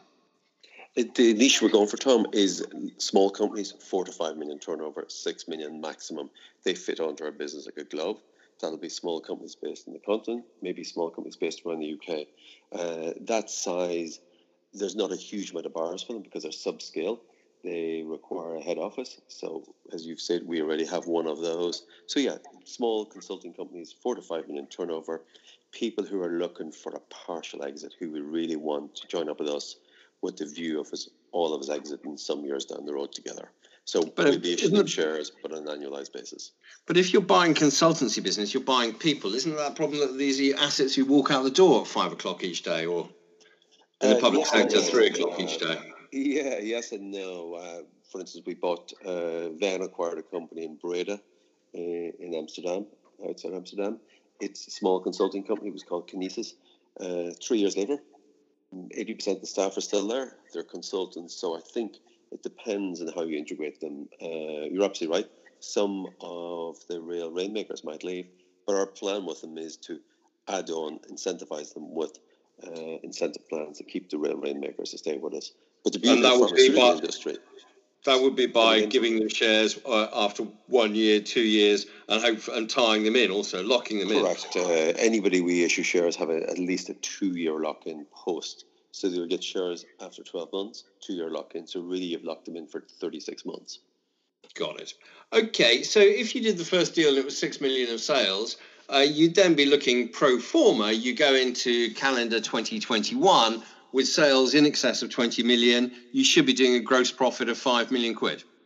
Correct. And that's where it gets interesting. And that's where we've got, I would say, a real company in our hands. 5 million quid, and however you mess around with PLC costs, that should be pre-tax of 3.5, 4 million.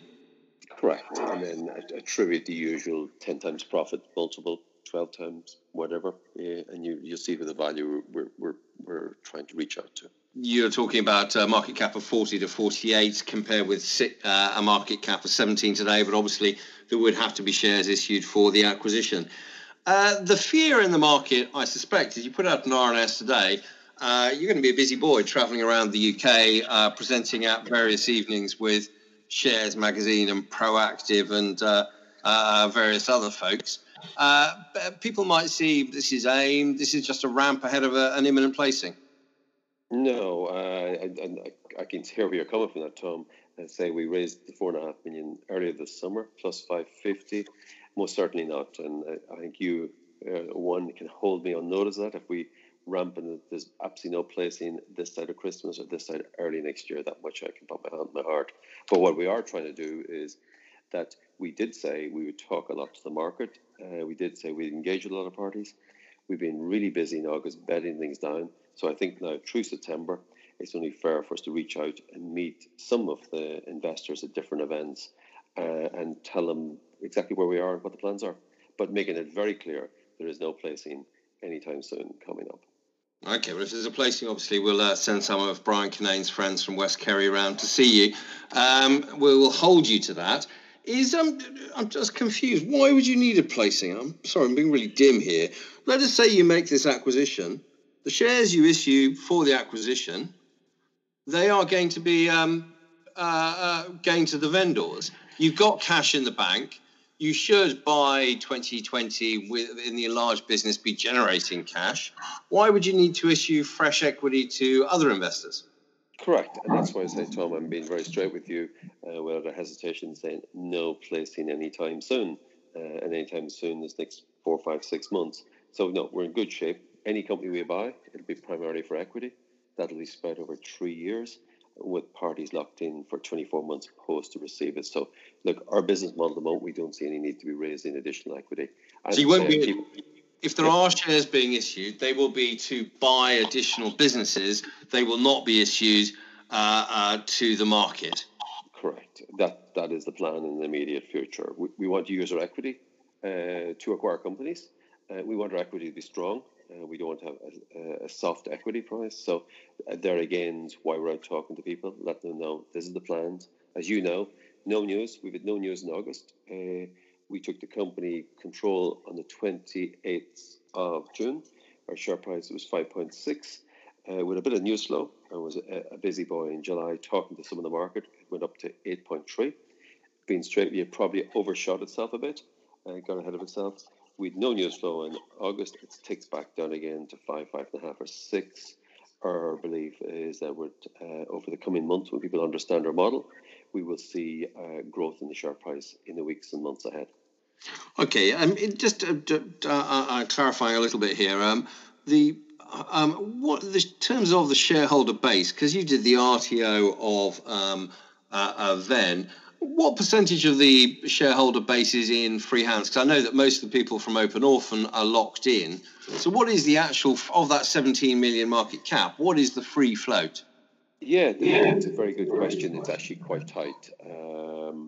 The Open Orphan is, on the original deal, Venn was 4 million market cap. Open Orphan was 5.7. Everybody in Open Orphan are locked up for guts of 3 years. So that's that gone. So of that 4 million, we then raised 4.5 million new money. The 4.5 million new money are predominantly institutions, some of existing institutions, some new ones. So really that 4 million is the free float, which do the sums is about a 28% free float really. And that is the group that they're made up primarily of small individuals who I think are hungry for news to see what's going on. Some of them have been in since 23p. Some of them have been in since 1.5p last year. Some of them bought when it was tipped earlier this year, 2-3p. Some would have sold when it ran up to 8.3. So we're just trying to generate liquidity and interest for our private investors. Sorry for interrupting. 2 questions on the back of that. You say institutional investors back this placing. That phrase, institutional investors, is one that is widely abused on AIM. A bucket shop is classified as an institutional investor. Chris Oil is classified as an institutional investor by some people. Are they really institutions? Yeah, okay. They're fund managers. No, look, a very good question, Tom. Look, normally the small cap one that does the rounds, and this is bear in mind, I'm a former stockbroker myself, around all the small cap, we'll not put any names on them, small cap brokers. You raise 300,000-400,000 of each of them, and they all try and trade out days or weeks. We only engaged with one small cap broker. That was our own broker. And who is your broker? Third-party one. Ardent Stockbrokers. And Ardent wouldn't really be known as the group who would do what you've mentioned earlier. They're kind of more institutional focused. They're trying to build a decent business themselves. So yeah, it's public information, the top 3 or 4 who came in. Institutions. So no, we certainly, we can make it clear, we did not do the rounds of any of the small cap brokers, which we were quite lucky in that there was a decent appetite. We've been straight, we could have probably raised more than 4.5 if we went to those small brokers, and we just took a strategic decision that 4.5 or 5 million is more than enough for this part of the journey, and we didn't need to reach out to them. We all know the small cap brokers have their use. They're very good for raising a bit of money, but they generally, somebody would call it, they're generally fast money. They've got to keep turning it. And at this point in time, we felt with enough small institutions, small private clients, and then we didn't need to acquire a bunch more of them at this point in time. I would agree that Arden is not a place that could be viewed as a bucket shop. Of course, it does employ the China fraud specialist Paul Shackleton, but more on that on another matter. Is he your nomad? Yeah, no, our nomad is John Llewellyn. Okay, all right, okay, I'll let you off on that. That's a good job. Now, in terms of, back to the 4 million free float, which is the former shareholders in Venn, presumably, actually, quite a lot of that are people who did buy at 15, 20, whatever. And if you bought £2,000 at 20, then your holding even today is only worth 500 quid. It's probably not worth trading, isn't it? Yeah. However, when we got at 8.3p, people were saying, wow, I've got back half my position at 8.3. If we went out and did a bit more news flow in August, we could have easily got to 12, 13, 14p. So I think a lot of those people have decided, wow, new management team, these boys and girls have put a big part of their, and I'm unusual, I write the check, So I put the guts of 2 million of my personal cash in. I also put 300,000 of my own cash into the 5.6p as party parts do with all the new investors, and locked that up, hard lock for 3 years. So I think those parties are kind of, they're given the benefit of the doubt. I think that people are, from we can see, talking to them. I'll tell you more when we meet probably quite a few in the next few weeks of these investor evenings. But I think a lot of them are given as the benefit of the doubt, saying, right, let's see what you can do in the first 6 or 9 months. And that's what we're kind of asking people, give us the benefit of the doubt for 6 or 9 months. If we don't succeed, I'll be hurt the most, first of all, both professionally and financially. But I think most people would have felt, when it was down 1 or 2p, they wrote it off. It wasn't worth selling. When we got to 8p in recent weeks, say, oh, this is looking interesting. Let's see what these boys and girls can do for us. Okay, a couple more questions on this. No, please don't take this the wrong way. You've known me long enough to know I can be a little bit rude. With Amrit, you floated it, and then you left, passing the buck on to some people who were not as capable as you. Is there a worry that you might walk away again? No, and first of all, I think the current management team would feel they're vastly more capable than me, Tom. Look, background there, I put Amrit together. I hired Joe Wiley, I hired Rory Nealon. That was the CEO and CFO, to get on like a house on fire. They're absolutely outstanding people. Why did I walk away? The entire board of Amrit were professional, seasoned pharmaceutical people, and I think a bit like yourself, you know me, I'm a bit of a big personality. Joe was probably even bigger. There's probably room for one big personality in each small cap PLC. And I think I was proven. I did sell a small amount of shares. I think, being honest with you, I'm probably going to be a buyer of the shares in the coming weeks. If I buy shares in Amrit, I'm sitting at 8.9%. It's disclosable. I'm really excited with Amrit doing. I think they took a little while, but in 3 weeks, 4 weeks' time, they've guided the market. Amrit will approach 300 million market cap. And in the 1st of November, it will co-list on NASDAQ. So I think getting the company from 40 or 50 million to 300 or 400 million market cap is pretty exciting. And then that will generate lots of liquidity for people who can trade in or out. And then I say if Open Orphan gets to 40 or 50 million, we have a real company. Amrit at 400 or 500 or 300, that's a seriously real company. So no, I'm really excited what the guys have done. It took time, but I think they're hopefully proving their worth as we speak. Okay, so you stepped away from the board, but not from the company. Would the intention be with Open Orphan that when you get to a certain stage, you might again decide that you step aside from the board, or are we just thinking too far in the future here? No, very good question, Tom. I think you know me long enough. You probably know the answer to that. My wife tells me I have attention span of a gnat. I think I'm pretty good at putting these things together. Doing an RTO, as you know, is very difficult, all time consuming. So no, I think, look, within Open Orphan, if there's a better management team out there or a better leadership team, we're all ears. Look, I'd say that I'll stick at it for 12 or 18 months. This is not going to be a lifetime. I think the most important part is sometimes management teams fall in love with companies and think they deserve to be there. I'm the opposite. I think management teams just to last as long as a better one arrives on the scene. Does that make sense? That does. Presumably, though, you would need to get 2 or 3 acquisitions under your belt and have a company doing 30 million plus in sales and profits of 6-7 million quid before the time would come for you to step down. Correct. That would be the plan. Or who knows? We're in a very exciting space. If somebody came in, and I believe all public companies are in the window, all companies are for sale. Who knows if somebody came in left field and decided they want to own Open Orphan, I would say, where do I sign? So that don't underestimate. Depending on the price, I hope. Correct. Oh, of course. Substantially ahead of IPO price. We're not selling. But we're not. Don't get me wrong. That would be. There's nothing involved like that. But my role would be to get it to a good place, as you say yourself. Maybe get a much better management team, or maybe get a much better ownership team. I think I'm good at putting them together, getting them up and running, keeping some law and authority about how to run a company, and let's see where we go from there. Okay, as a veteran of the AIM space, do you think companies Amrit, I think, is answering this question. When you get to a certain size, is AIM the place where you can necessarily deliver the most value in terms of share price? Because too many people regard it as a casino. I think if you ask the Amrit management team, being straight with you, they much prefer to be in NASDAQ. I think if you're a pure pharmaceutical company with the risk of drug trials, you're better off having, if you look at some of the dual listing, AIM and NASDAQ.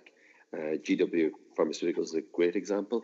But if you're a services company, I think AIM is a good place to be. We're also dual listed on the Euronext exchange, which is quite interesting. Means somebody in Amsterdam, somebody in Paris can buy shares and open orphan today as easy as they can buy them in AIM. So I think, look, if you're purely pharmaceuticals, yes, you need a NASDAQ listing. If you're purely services, where we are, AIM is as good a place as anywhere in my books. Okay, you're a company with obviously Irish roots, British, Dutch roots. Are you at all worried about Brexit? No, I think, Tom, the whole country today has a view on Brexit. Half of them love it, half of them hate it. My view would be the opposite. It reminds me of the Millennium Y2K bug. I ran a software company in 98, 99. We all thought the world was going to end with the Millennium bug in 2000. 6 months beyond it, people look back and think, what was that all about? I just think Brexit's one of these things. It's causing a bit of chaos. People will look back in 6 months' time and say, well, what was all the fuss about? I think Brexit will come, things will go ahead, and life will all get on with our lives in 3, 6, 9 months' time. And I just think it's a big talking point at the moment, but like most people in business realize the end of the world is not nigh. Life will go on, business will figure a way of doing business, and life will continue. Okay, now long term for Open Orphan. What is the sort of the exit plan? You did talk there about if someone comes along. At what stage do you put yourself in the shop window? When do you think? What sort of size do you think you would be the critical point for being in the shop window?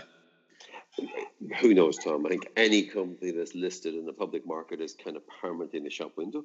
Services company tend to either buy companies or get bought, whereas in Amrit's case, there is less probably buyers for a loss-making pharmaceutical company. But a small company like Open Orphan, we either will be buying companies or somebody will buy us. It's kind of as binary as that. Who knows? Is that a year away? Is that 2 years away? 3 years away? We don't know.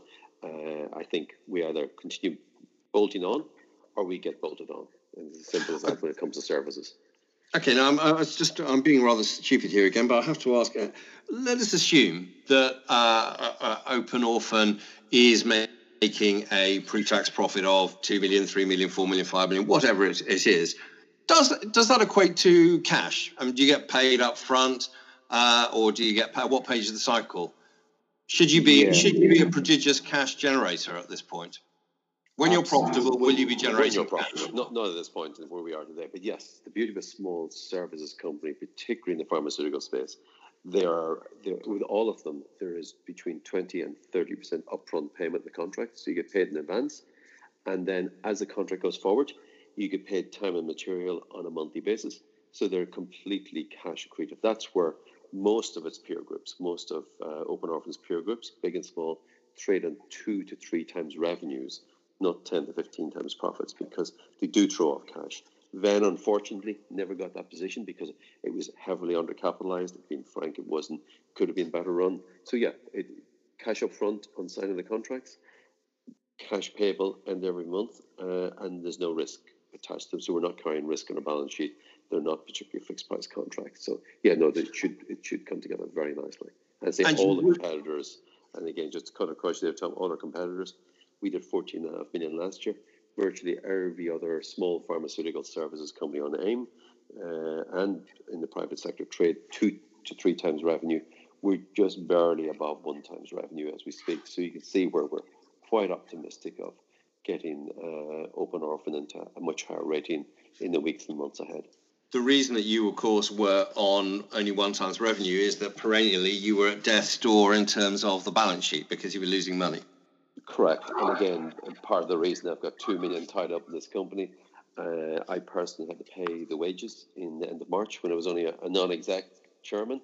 I put 250,000 sterling because then went that tight in cash. And last December, I fronted up on my own pension fund. There was £1 million sterling loan note we put into Venn to stabilise the ship last December. a good chunk of that was my cash as well. So yes, that's where I got really interested. Wow, this company needs a small amount of cash, not a huge amount of cash, but with a bit of a steady hand, the tiller. And that's why I stepped forward as the CEO. Having been around enough of these companies, this needs a steady hand for 6 or 12 months to put it in a better place. Is that 1.25 million repayable, or has it been converted into shares? No, it's not. And again, it's not convertible. It's repayable within 2 years at the end of the 24 months period. And you would expect that would be repaid from the cash which the business is then generating? Correct. And that's not till the December next year. And so just to make this abundantly clear for people who associate people doing proactive investors with the next fundraise, open orphan, assuming that you have got it to cash break even or better by Christmas, or indeed even if that lagged into next year, you will not have to issue another share to fund the business. The only shares issued will be for acquisitions. Correct. And that's what we're saying, Tom, in the next 6 months or so. Look, again, you and I know when people see a small cap company like myself out doing the rounds of retail investor evenings, it's a ramp up. There is no, within the next 2-3 months, that is absolutely not our plan. Our plan is full steam ahead, issue shares for acquisitions, bed down the company, get in good shape. And then next year is another year. Let's see what happens next year. We can't guarantee there'll be no placing some stage next year, but I always believe give people a window for 6 months. There's absolutely nothing happening for the next 6 months. But there shouldn't need to be a placing. That's what I'm trying to get to pin you down on here. The shares should be issued for acquisitions, but for the business as is, there is no need for refinancing. Yeah, I agree. Absolutely. Good. All right. Well, I will hold you to that. Where's your EGM held each year, just in case I fancied coming along and causing a fuss? In London, in our auditor's office in just outside the city. I was hoping you were going to say Dublin there. Well, we'll work on that one. Okay. Thank you very much for your time, and have fun meeting retail investors over the next couple of weeks. Absolutely. Thomas, pleasure as always. Look forward to talking further. See you soon.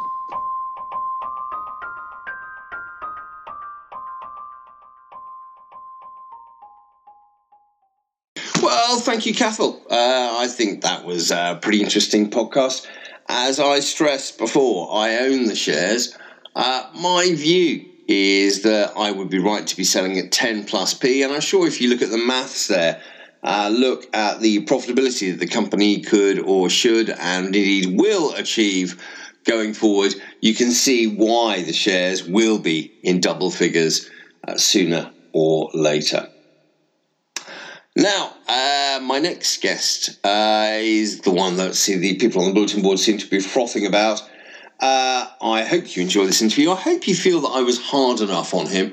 As I've said earlier in this show, if you ask CEOs soft questions, you learn nothing. They can just repeat what's in RNSs, repeat what's in presentations. You learn absolutely nothing new. You only learn more about a company, about a CEO, if you give the guy a really hard time. And I think I did give this guest a fairly hard time. I don't own shares in the company, but I've known David Bramhill for an awfully long time. I would count him as one of my friends, but that doesn't mean to say that I haven't got some hard questions for him. I noted earlier that some podcasts exist because companies pay to appear there and get asked soft questions. That's not a business model we do. It's not something I'd even consider. It would bore me rigid having to do that. It is financial journalism / prostitution. It's just not my bag. We're able to bring you this podcast for free thanks to the kind sponsorship this week of Yorkville Advisors LLC, an American company which has been going for 18 years, but also operates in the UK. Now, I know you're throwing your hands up in the air and going, oh, death spiral financing. I don't think that's really fair. Yeah, sure, the company provides loans which are normally convertible into equity, but this is a broad asset class. There are some providers out there who, frankly, should be in prison, for what they do. The crime would be, I think, dishonesty in the way they phrase their RNSs, as well as usury in terms of the way that they extract a huge return and crucify the company's share price in the process. I shan't name those providers, but I think you know who they are. By contrast, Yorkville is amongst the best of breed, and they have been investigated by the SEC and found to be spotless, squeaky clean, top bananas. I've known the guys there for an awfully long time, and I would agree, they are fundamentally honest individuals. And I think they do their business in a way where they work in partnership with the companies. Sure, they make a good return, but they provide finance to companies in a way which, frankly, is often far less dilutive than the bucket shot placings we see all too often. Anyhow, thank you to Yorkville for sponsoring this podcast. On with the show.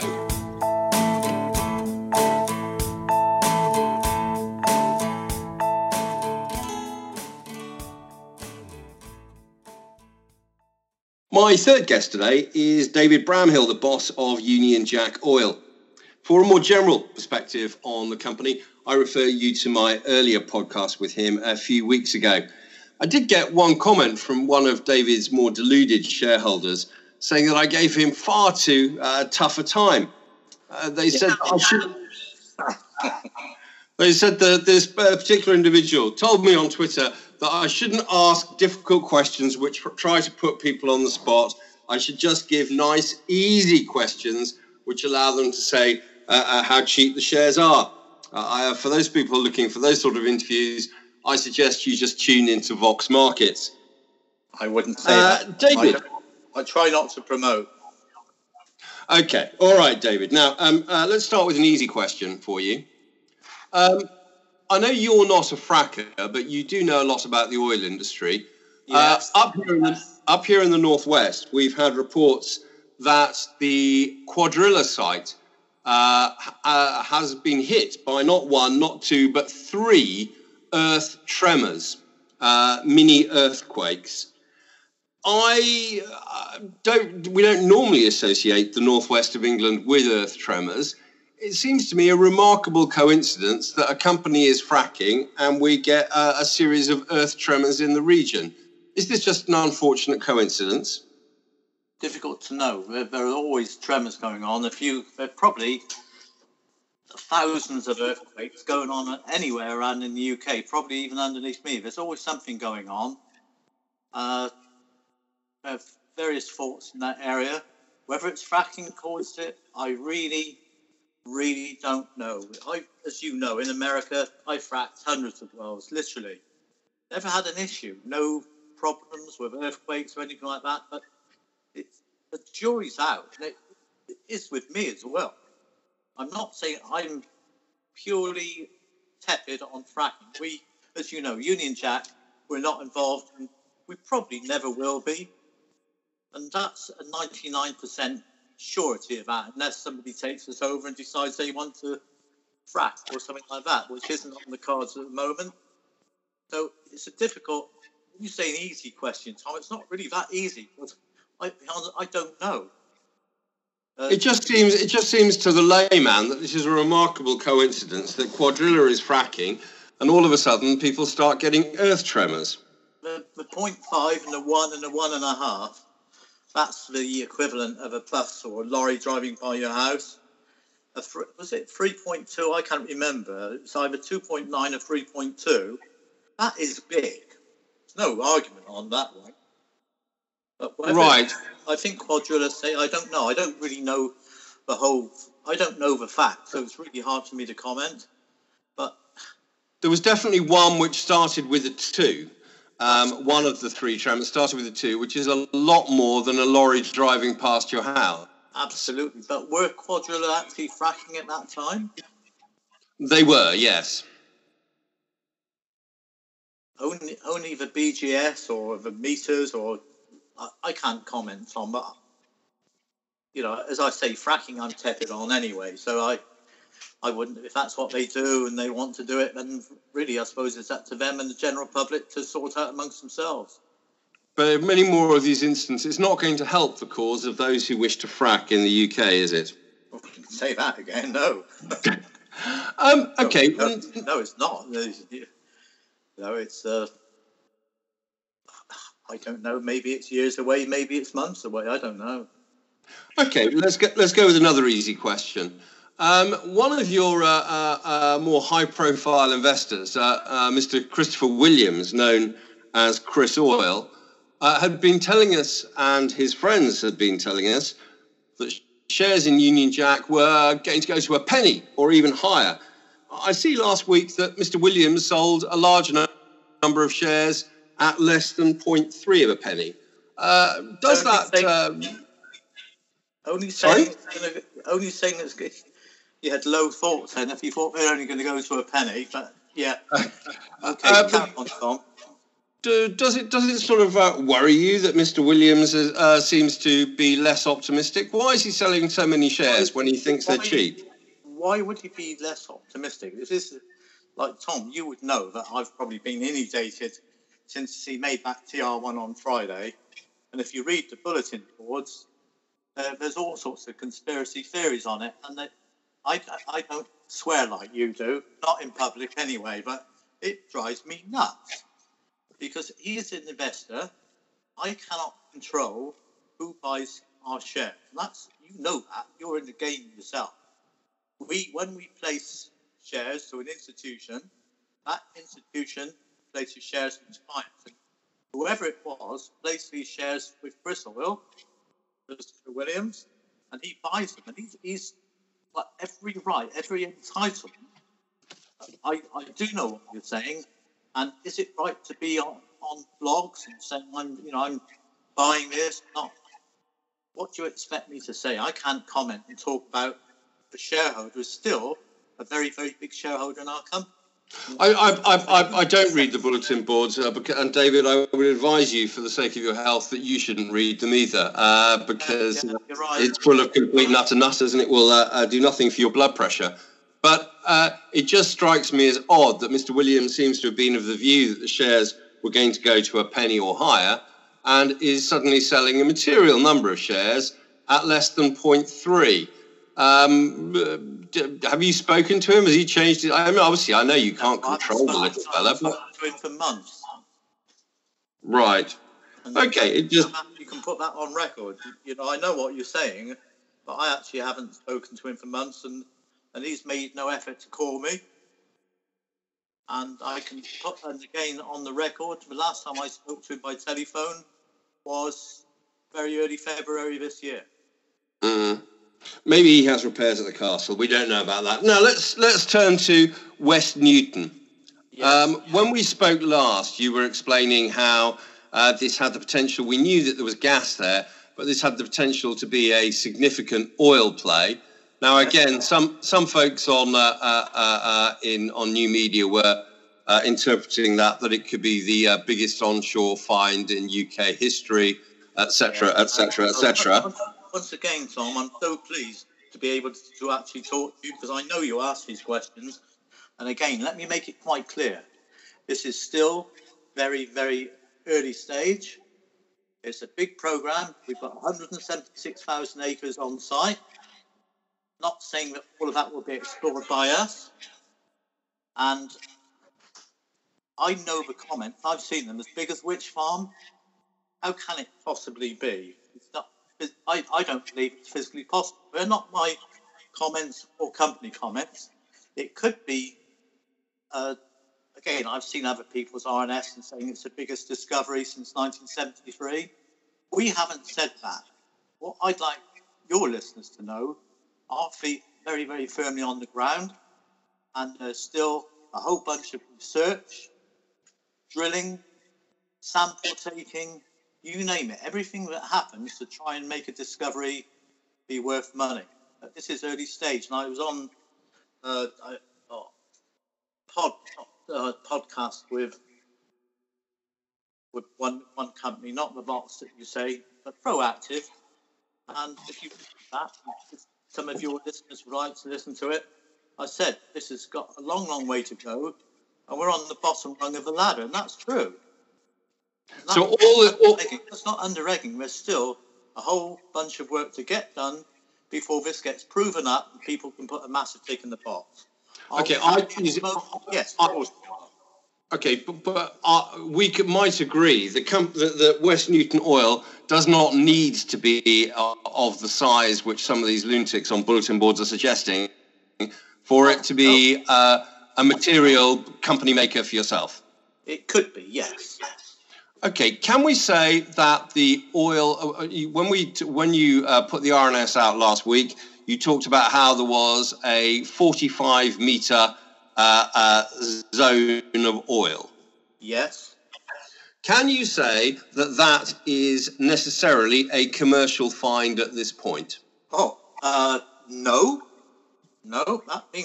What it means is what it says. We've got a 45-metre oil column, which we need to know everything there is to know about it.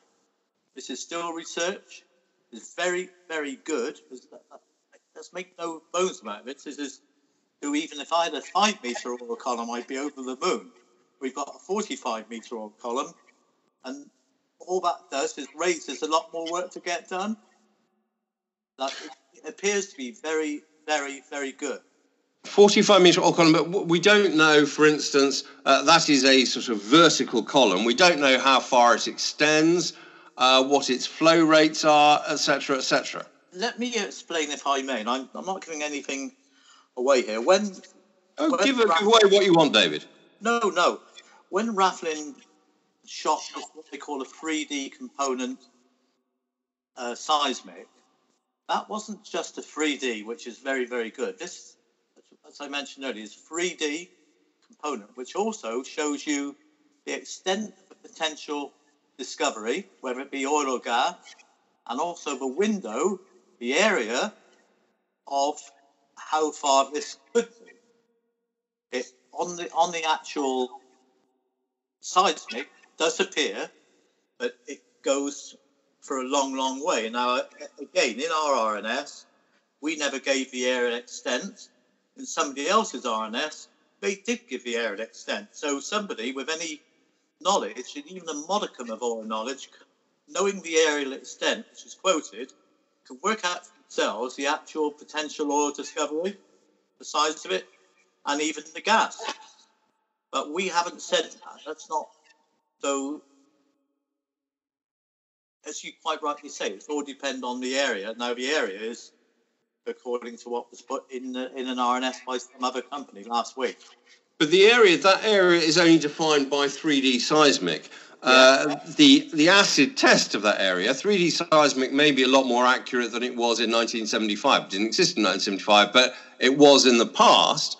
But the only way you can prove it up to the satisfaction of a banker or you in doing your forecasts is by drilling, correct? Absolutely, of course it is.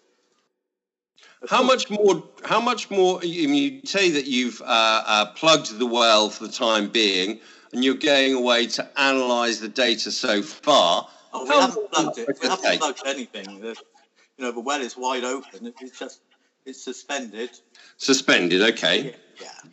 Okay, you've suspended drilling pro tem whilst you go away and analyse the data. How long will that process take, and what will you learn from that analysis? From the analysis, we will learn everything there is to know about that particular well. Everything. But you're quite right. There will need to be. This is in the public domain. There's planning permission for another 2 wells on the West Newton B side, and those wells, whether we drill 1 or whether we drill 2, they are going to be the key to finalising this prospect, the West Newton prospect. Remember, there are other prospects around on this acreage which look very similar. But as you quite rightly say, what we need to do is get cracking on that West B ASAP. I can't give a timetable because RAF will be operators. But yeah, you're absolutely right. We need to drill because that well, the West Newton B, will actually penetrate, we hope, the KP formation, which is completely different to the Kirkham Abbey formation. So there could be even more oil. There could be another intercept to add to the initial 45-metre find. Oh, there could be, yes, but let's not. I don't like speculating. Honestly, Tom, you know that there could be, yes. In answer to your question, there could be, but there might not be. But no, and there might not be. Okay, in terms of establishing the width, if you like, of this initial 45-metre discovery, you're therefore saying you need 2 more wells. I'm not saying you need 2 more wells. You need at least 1. At least 1. Okay. If you take, for instance, we already know the aerial extent. We can see it on computers, and why wouldn't we? Because we're a partner. So you take a look, and it looks by the seismic that it extends over a certain area. You can actually, it will tell you the cutoff point. It will tell you saturations. It will tell you the APIs, just about everything that you could ever get. But you don't know until you drill, as you quite rightly said, that final well or final 2 wells, whether you can't say. But what we know, we've got it so far, so good. Still a lot of work to get done. It really, really does appear to be something special, but there's a lot of work still to be done. Okay, in terms of drilling, remind me, what is your percentage stake in this field? 16.665. Who owns the rest? Rafflin, Connell, yep. External shareholders, and Humber Oil and Gas, who've also got 16.665%. Okay, what would be the cost of drilling a second or third well? For us, our share under $1 million. Under $1 million per well or for 2 wells? Per well. Okay, so £2 million. I know you've raised a little bit of money, relatively recently. To get to the second well, you'd have to do another raise, wouldn't you? I hope so, but not now, obviously. Okay, but what would we need to drill another well? That well will not be drilled next month, and I know where you're coming from. Like, the question is, I fed up to the back teeth about reading again. Placing coming. It's like saying you're going to die. Of course you're going to bloody die. You know what I'm saying? All I can say to you is that there is no placing planned this moment in time. If we drill for 2 wells, then yeah, of course, and every company does it. What's the cash position as we speak? We've got all the money that we raised. We still got in the kitty. How much did you raise? Remind me. We raised 1.75, and we had a lot more money on top anyway. Okay, so you could easily afford to drill another well from existing resources? Oh, of course we could, yes. Are we likely to see that another well within the next 6 months? I don't know. Right. I would like to think so. Right. So you'd hope that within the next 6 months, and that well would be funded? Oh, yes, that well would be.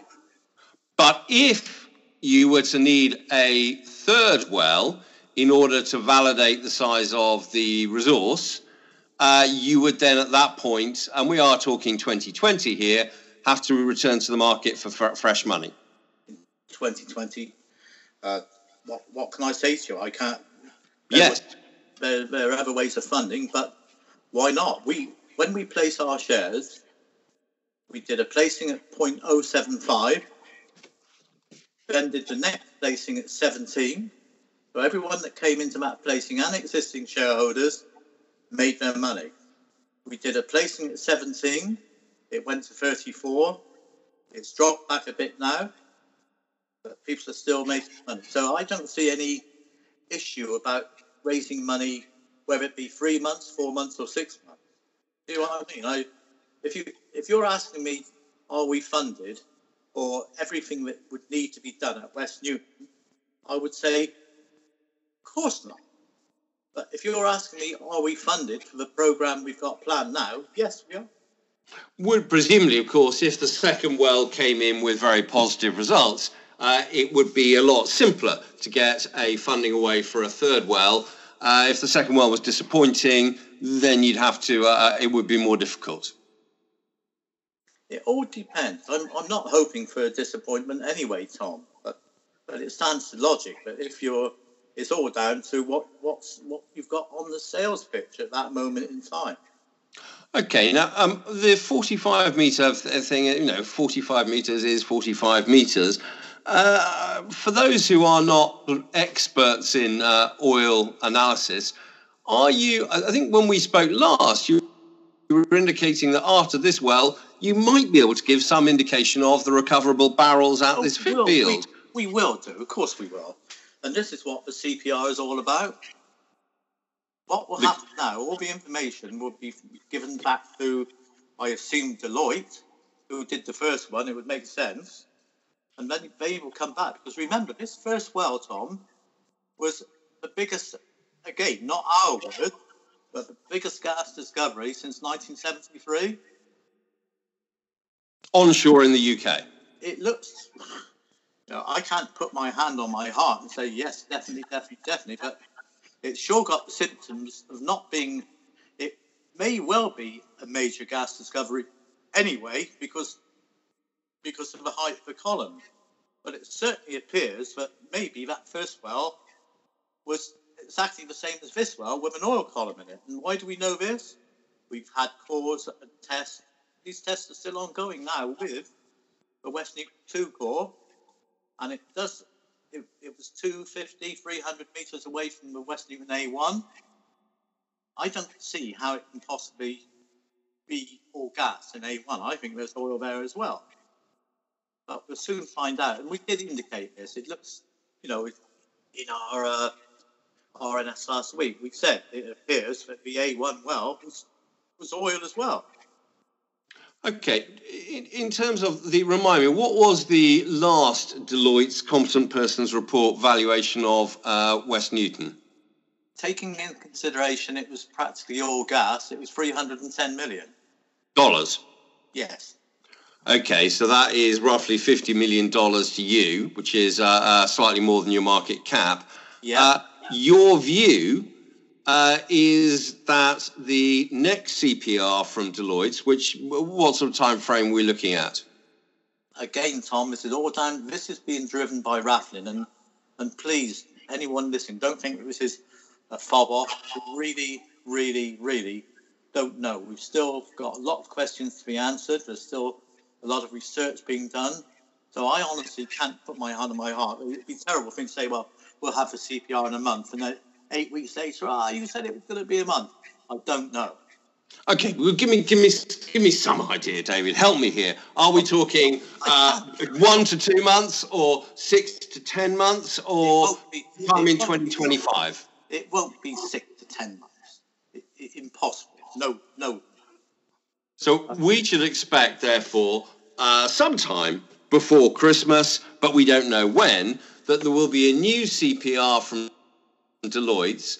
And would you expect, I know you are a gambling man, so if you had to bet on it, would you expect that CPR number to be higher or lower based on the drill results from West Newton 2?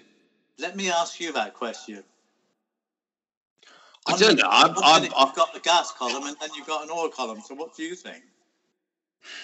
I don't know. I'm just a failed fund manager who once owned a pizza shop. You're the expert, David. Should I say from that your expectation is that it should be larger? My expectation would be, yes, of course.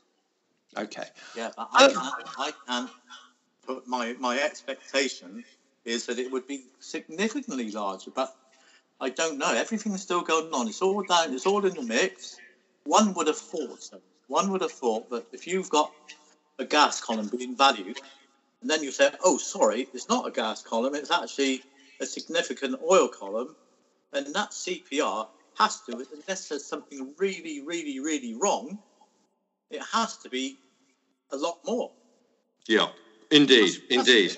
That's logic, and I'm not giving anything, the figures. We work on it ourselves. We've got a good team. Internally, we know the order in place, more or less, but this is down to Deloitte. You're pretty professional. You give somebody like that the information, they will give you the right answer. Okay, so if it is largely an oil field, now remind me, Alzheimer's kicking in here. Where is West Newton again? It's east of Beverley. which is Okay. Beverley is north of the Humber. Okay, so it's East Yorkshire. You've got it. Right. If it is largely, if we now establish that it's largely an oil play rather than a gas play, or that is where most of the economic value lies, based on what you know now, is it likely that the oil is so great that you wouldn't be trucking it out, you would be piping it out? Oh, no, I wouldn't see it. Again, this is all hypothetical, but I couldn't see a pipeline, to be honest with you. You know, when you've got trucks, you know, how much oil you can only produce so much oil in a day. Mm-hmm. And it would be crazy to try and imagine that figure now. It was impossible. Right. So the likelihood is that this will be an operation which will require a large amount of oil to be trucked out. Is there any possibility that the residents of this area, Beverley's got a lovely historic cathedral at Beverley Minster, isn't it? And it's sort of reasonably pretty part of the world. Is there any likelihood the local residents will say that they really don't want all these lorries trucking oil out of it? But there are no local residents. There are about 3 or 4 houses locally. Mm-hmm. This is field. It's in the middle of nowhere. When I say you wouldn't want to be dumped, it's like where I live in the middle of bloody Exmoor. You wouldn't want to go out there on a cold night. So, you know, as long as everything is done properly, remember, you're not just dealing with residents, you're dealing with the HSE, the EA, the OGA. You know, you've got a whole bunch of people, and most of all, now I think, you know, going back to the residents, the Rathmans do a very, very good job in keeping the community up to date. And they tell the story as it happens, which I think is good. You've got protesters out there, of course you have, but they're protesting against something else. You know, you see people out there saying, you know, no fracking, frack-free Lancashire and frack-free Yorkshire. Well, if they say frack-free Lancashire in Beverley, then they're seriously misguided on a number of points. Those guys are there with their signs, so it's not fracking. It's not Lancashire either. No, I know, but I said frack-free Yorkshire. The Lancashire guys are over there. They're there with all their banners from all over. Mm. So you don't anticipate that if this is shown to be commercial, and you would assume, by the way, at what stage would you be declaring it commercial? Only after well 2? You can declare commerciality on a well, but that doesn't give you the whole story. It's easy to say that. What we need to know is to get much information on West Newton as we can, and my belief is that we need to do the B site, drill a well there, and see how big it is, and then you can put the whole picture together. But your belief is that based on if the CPR is going to increase the value from 300 million significantly, which of course is not a given, but it does appear likely, that your belief is that it is commercial, but you will only declare it commercial after the second well. Well, the third well even. The third well. You're talking about a well, or you're talking about a project. I'm talking about the West Newton project as a whole. This is what would be the asset. The asset is saying, right, we've got the West Newton area, the West Newton project.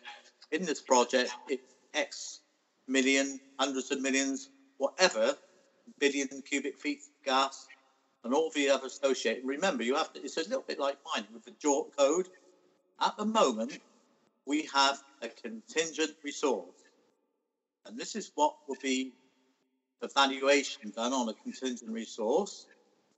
Once you've got a design for production, you then move the contingent resource into a reserve.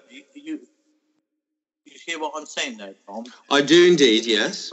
It's a process. So I keep saying there's still a long, long way to go. There's still a lot of work to be done. If you're asking me, do I have any fears on funding and all that stuff? No, I do not. Absolutely not. And we're still very, very early stage as far as I'm concerned. There's still a lot to learn about this. So far, as we said in the RNS, looks really, really good. Can I just, I'm a bit confused. Yeah, okay. I understand how you could fund it to the point where you've drilled another 2 wells.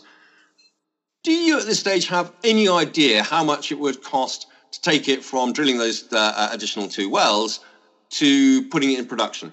At this moment, no. What are we talking to putting into production? 5 million, 10 million, 20 million? Roughly. Oh, God, I don't know, Tom. It all depends. We haven't got all the information, so we don't know. You must have some idea. Give me a range. Let me tell you. Okay, at Wrestle, we've got the Wrestle Discovery, and we know that to put that into production, it's going to cost about 1.4 million for the whole lot, which will be shared between us. 1.4 million sterling for 1 well. Yes. Yeah. But when you're talking about something which might be a bit bigger, I say we're speculating on things. That, honestly, is just what I don't want to be doing. So far, so good. Lots of work still to be done. At the moment, that's all we can give. All the information to be given to shareholders has been given. Okay, but what you are saying here is that assuming that the second or potentially third exploration well show that this is a commercially viable project, yes, there will then be a need for additional funding to bring it into production. And we may be talking 2 years here, 3 years out. No, I don't think I'd be very disappointed if it was 2 years. I really would. Sorry, we're talking about a second exploration well some stage in early 2020 in all likelihood. If there is a third exploration well, that would also be in 2020.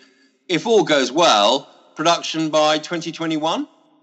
If we chose to do. But let me put this to you again. I'm not trying to speculate, but do you honestly think that, say we gave everything worked out as we hope, as we expect, and we come out with a really, really stunning end of project review saying X million barrels, X 100 million barrels, and don't take these as being figures, but it's quite possible that could be the case. On the other hand, it's quite possible that it's not that, because we still have a lot of work still to be done. But do you think for 1 minute that with an asset, a resource, if something like that would happen, if that were the case, these are hypothetical figures, Tom, now, that if you had that sort of resource that you could command $1 billion for, okay? That's the sort of upside which could, and again, don't take it to mean that I'm saying that's what it's worth. I'm saying what it could be, yeah? Mm-hmm. So if you take out our percentage of that, you're talking about quite a lot of money. You're saying if you're saying that the recoverable oil was 100 million barrels, hypothetically, valuing that at $10 a barrel, it would be worth $160 million to you. So could you find your share of the development costs? Yes, you could very easily. Yes, we could. But I would have thought that if we can remember, there are other projects surrounding which look like mirror images of West Newton. There's always a danger in neurology, though, isn't there, David? As we found with the Angus Energy announcement about Brockham. We need to shoot seismic over these areas, 3D, which there isn't at the moment. But I would have, again, I'm not suggesting there's been people saying as talk, Major's looking at the project. Look, there's always somebody looking at something. There's always somebody tire kicking, all this sort of stuff. You're never going to get that. Well, again, all speculation. But my view would be, if it was worth that much money at the end of the day, then hey, we wouldn't last 2 minutes. If this is all on the thesis that West Newton could potentially contain 100 million barrels, you think that a field of 100 million barrels would attract the attention of a rather larger player? Well, if it were to be that, of course it would. Is there any way that one can speculate, based on a 45-metre pay zone from one well, that this thing could contain 100 million barrels? They could do their working out and speculate. Yeah, anyone with, again, in our RNS, we never gave aerial extent. Anyone with any knowledge of oil, it would have to be quite good knowledge of oil, would be able to put formulas, special formulas like oil saturation, water saturation, if any, aerial extent, gas compression. They'd be able to come up with a figure and say, I think that you've got, over this area, the potential for X 100 million barrels of oil. So there is, based on, and the other company which did put out the aerial extent based on the 3D, which was that one, just to humour me? I'm not going to humour that. You know our partners are, whether they own part of Raffin, but I'm not going to. Okay, what that particular company wants to put out, they put it out. But what we do, we stick to. Is that Rearbold? Oh yes, it would be Rearbold. Yeah. Yeah. Okay. Good guess from the pizza shop man. Right. Yeah. So based on Rearbold's rather fantastic announcement, one can do the sums based on the 3D seismic area in place, throw in a number of calculations, and one can put a case that this discovery could potentially be hundreds of millions of barrels, but realistically, it will be irresponsible to do that until we have the next well. Of course it would, but it'll give you an indication of the potential. Yeah. Okay. Like I said, Tom, you use the word fantastic. What we don't want to do, all I want to do is to keep our shareholders informed and also be on the ground. It looks really, really good. I think we've got a terrific project. There's still a lot of work to be done. Simple as that. I refuse to be coming on anyone's and saying this is a biggest oil discovery, bigger than which farm or as big. No, we don't know. Nobody. Okay, can I ask one final question, David? Yep. West Newton is, I think we can now agree, is the jewel in your crown. Maybe not. Maybe not. Okay. Would you? Okay. It may well be the jewel in your crown. Yeah. You have a number of smaller assets. On all known facts, it is. Of course, it's the jewel in our crown. Okay. We've got Wrestle. That's going to go to planning. That will make us, if we get the planning permission on that one, on the inquiry, which I'm not the second guess, but the council, the North Links Council, aren't putting any evidence in. So it would be highly unlikely, but nothing's ever 100% in this life. But if that were to be the case, Tom, we could death and taxes production quite rapidly. Now this would give us, you can work it out, that we do 500 barrels a day, we would have 147.5, I think that's the right figure. Forgive me if it's a few barrels out, but it would give us a yearly income, I think, of about £2.5 million. Our company takes £1 million a year, and that's been the same practically for 4 years. We try and keep it around about that, and that's the intent. So if you start taking the cost of production in a new well, which would be between probably $8 to $12, anyone can say, well, these guys are going to make a profit. That's with Bristol, but that's not enough because it would be not massive, but it would put us into a very, very low number of companies which are actually making profit on oil. But we also have Episcopal, and we're keen on that. We love that project. At the time when we drilled the well, the Episcopal project was believed to be the biggest onshore prospect which remained untested. We drilled Episcopal well, and it still remains the largest onshore prospect untested. But not only that, we did find there was some oil in the Dynantian. Everyone, again, that's been RNS. So I wouldn't be writing off. I think we've got nice basic sets of assets which all need work on. We like them. and I think shareholders like them. Otherwise, we wouldn't be in them. We wouldn't be throwing money at people to adopt. Of course. But I think we're nicely balanced portfolio. David? Yep. You say a nicely balanced portfolio, but I always get this point with oil companies.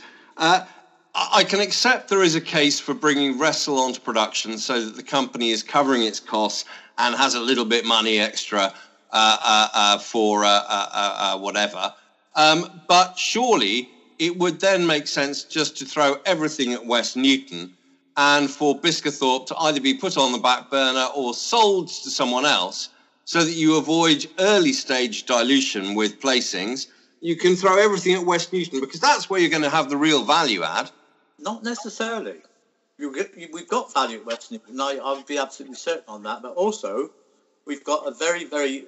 If you had potentially one of the largest onshore prospects remained untested, you have to drill it. That's what we do. We're not just a small production company. We're an exploration company, and that's what explorers do. It's like giving a microphone to a singer. Why do you need that? Because I want one. You need one. It's a microphone. It's what they do. And with us, we're an oil explorer, and that's what our shareholders expect us to do. Not sit on the money. When we go off and raise money, it's for a reason, a good reason. And 9 times out of 10, it's drilling. We've never done, God forbid I ever have to, a lights on placing. That would be horrendous. But sometimes companies do hit hard times and they have to do this, and fair play to them. But David, if we could always, if we say we're going to explore, that's our job. But if Biscathorpe Biscathorpe may be a good prospect, West Newton has the potential to be a great prospect. Surely it's better to avoid, to minimise the dilution ahead of West Newton being shown to what it is. And one way to do that would be to sell Biscathorpe. Fund West Newton without having to raise a single cent. There's no way that I'd sell Biscathorpe. Remember the time frames for all these things. You're not talking weeks or months. Sometimes it can be over a year. We all know that. I'm not giving any secrets away. So we do what we need to do. That's the bottom line. Okay. All right, David, thank you very much for your time. I look forward to the CPR report and a significant uplift to show that I'm not just a fail fund manager and pizza shop owner. Not that I do own a pizza shop anymore. I must say, you've been very good today, Tom. There's been no swearing, no bad language. Oh, fuck it. I'm losing the knack. I'll speak to you soon.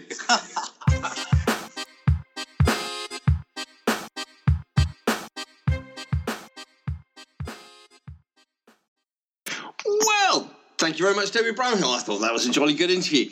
I was almost tempted to buy a few shares. I'm not going to, because the missus is more keen on redecorating the Welsh hovel and making it fit for human accommodation, and that's where my money will go. I said I'm getting a bit too old to buy shares anyway, but I am sorely tempted. I think David makes a good case. The one thing I would caution against is nearology. When talking about the West Newton field, David talks about the current drilling programme, which is for one prospect on what is quite huge acreage. It is very dangerous to extrapolate and say, just because you found a significant column of oil, or indeed a significant resource of oil within one part of the acreage, that you are likely to find another similar discovery on another part of the acreage. You will remember that the biggest proponent of the nearology school of thinking is Mr. David Lennigas, who came up with what was branded Lenny Maths.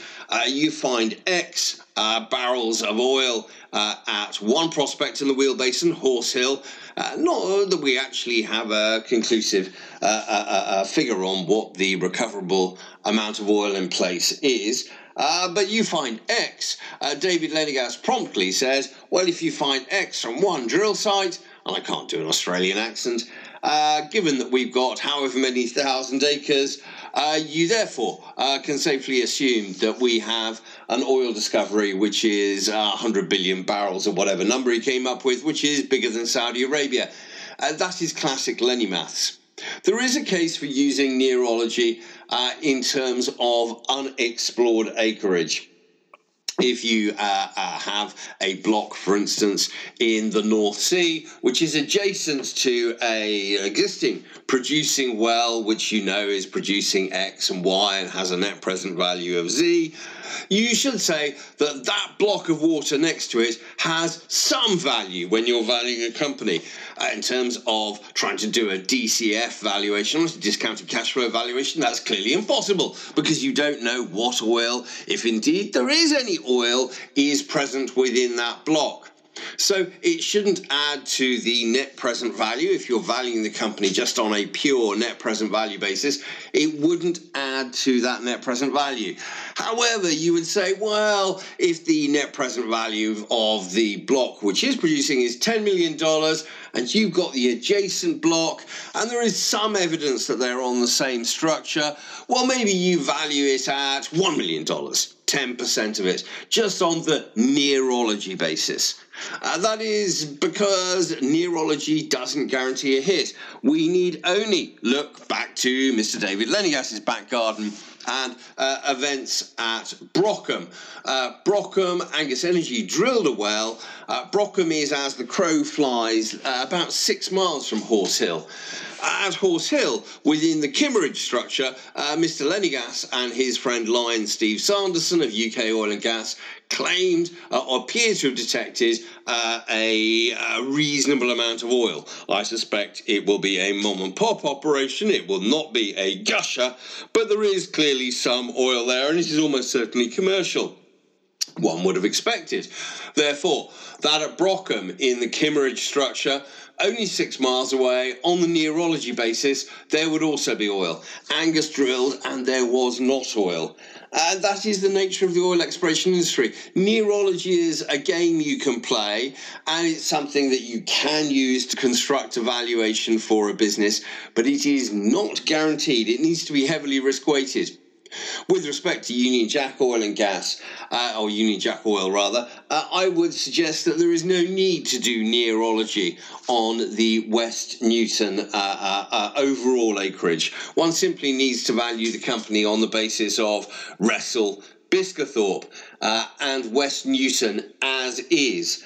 And West Newton as is, David Bramhill gave very compelling maths there, showing why there is enough upside potential. Now, it may not be that the field is as big as Bramhill hopes. It may be that the upside potential is not that large, but the potential is so huge that there has to be surely some material upside in the share price. Anyhow, that's my thoughts on Union Jack Oil. If you've enjoyed today's edition of Share Profits Radio, wait for next week. I have just had it confirmed that Carson Block of Muddy Waters will be doing a detailed interview with me covering Burford, IQE, and many other matters besides.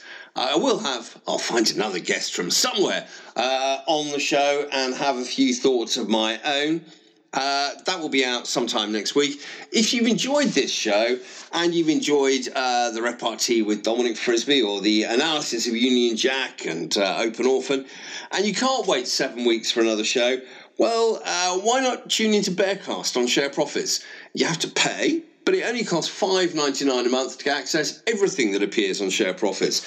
Our scoops on companies like Burford, IQE, Quindell the other day, a lot of very good work on Parkmead. So our scoops appear there, and every day there's a Bearcast, a podcast with myself, some bad language, and a lot of analysis and breaking news. So why not tune into that? Costs $5.99 a month, absolute bargain, less than a glass of wine in a decent restaurant.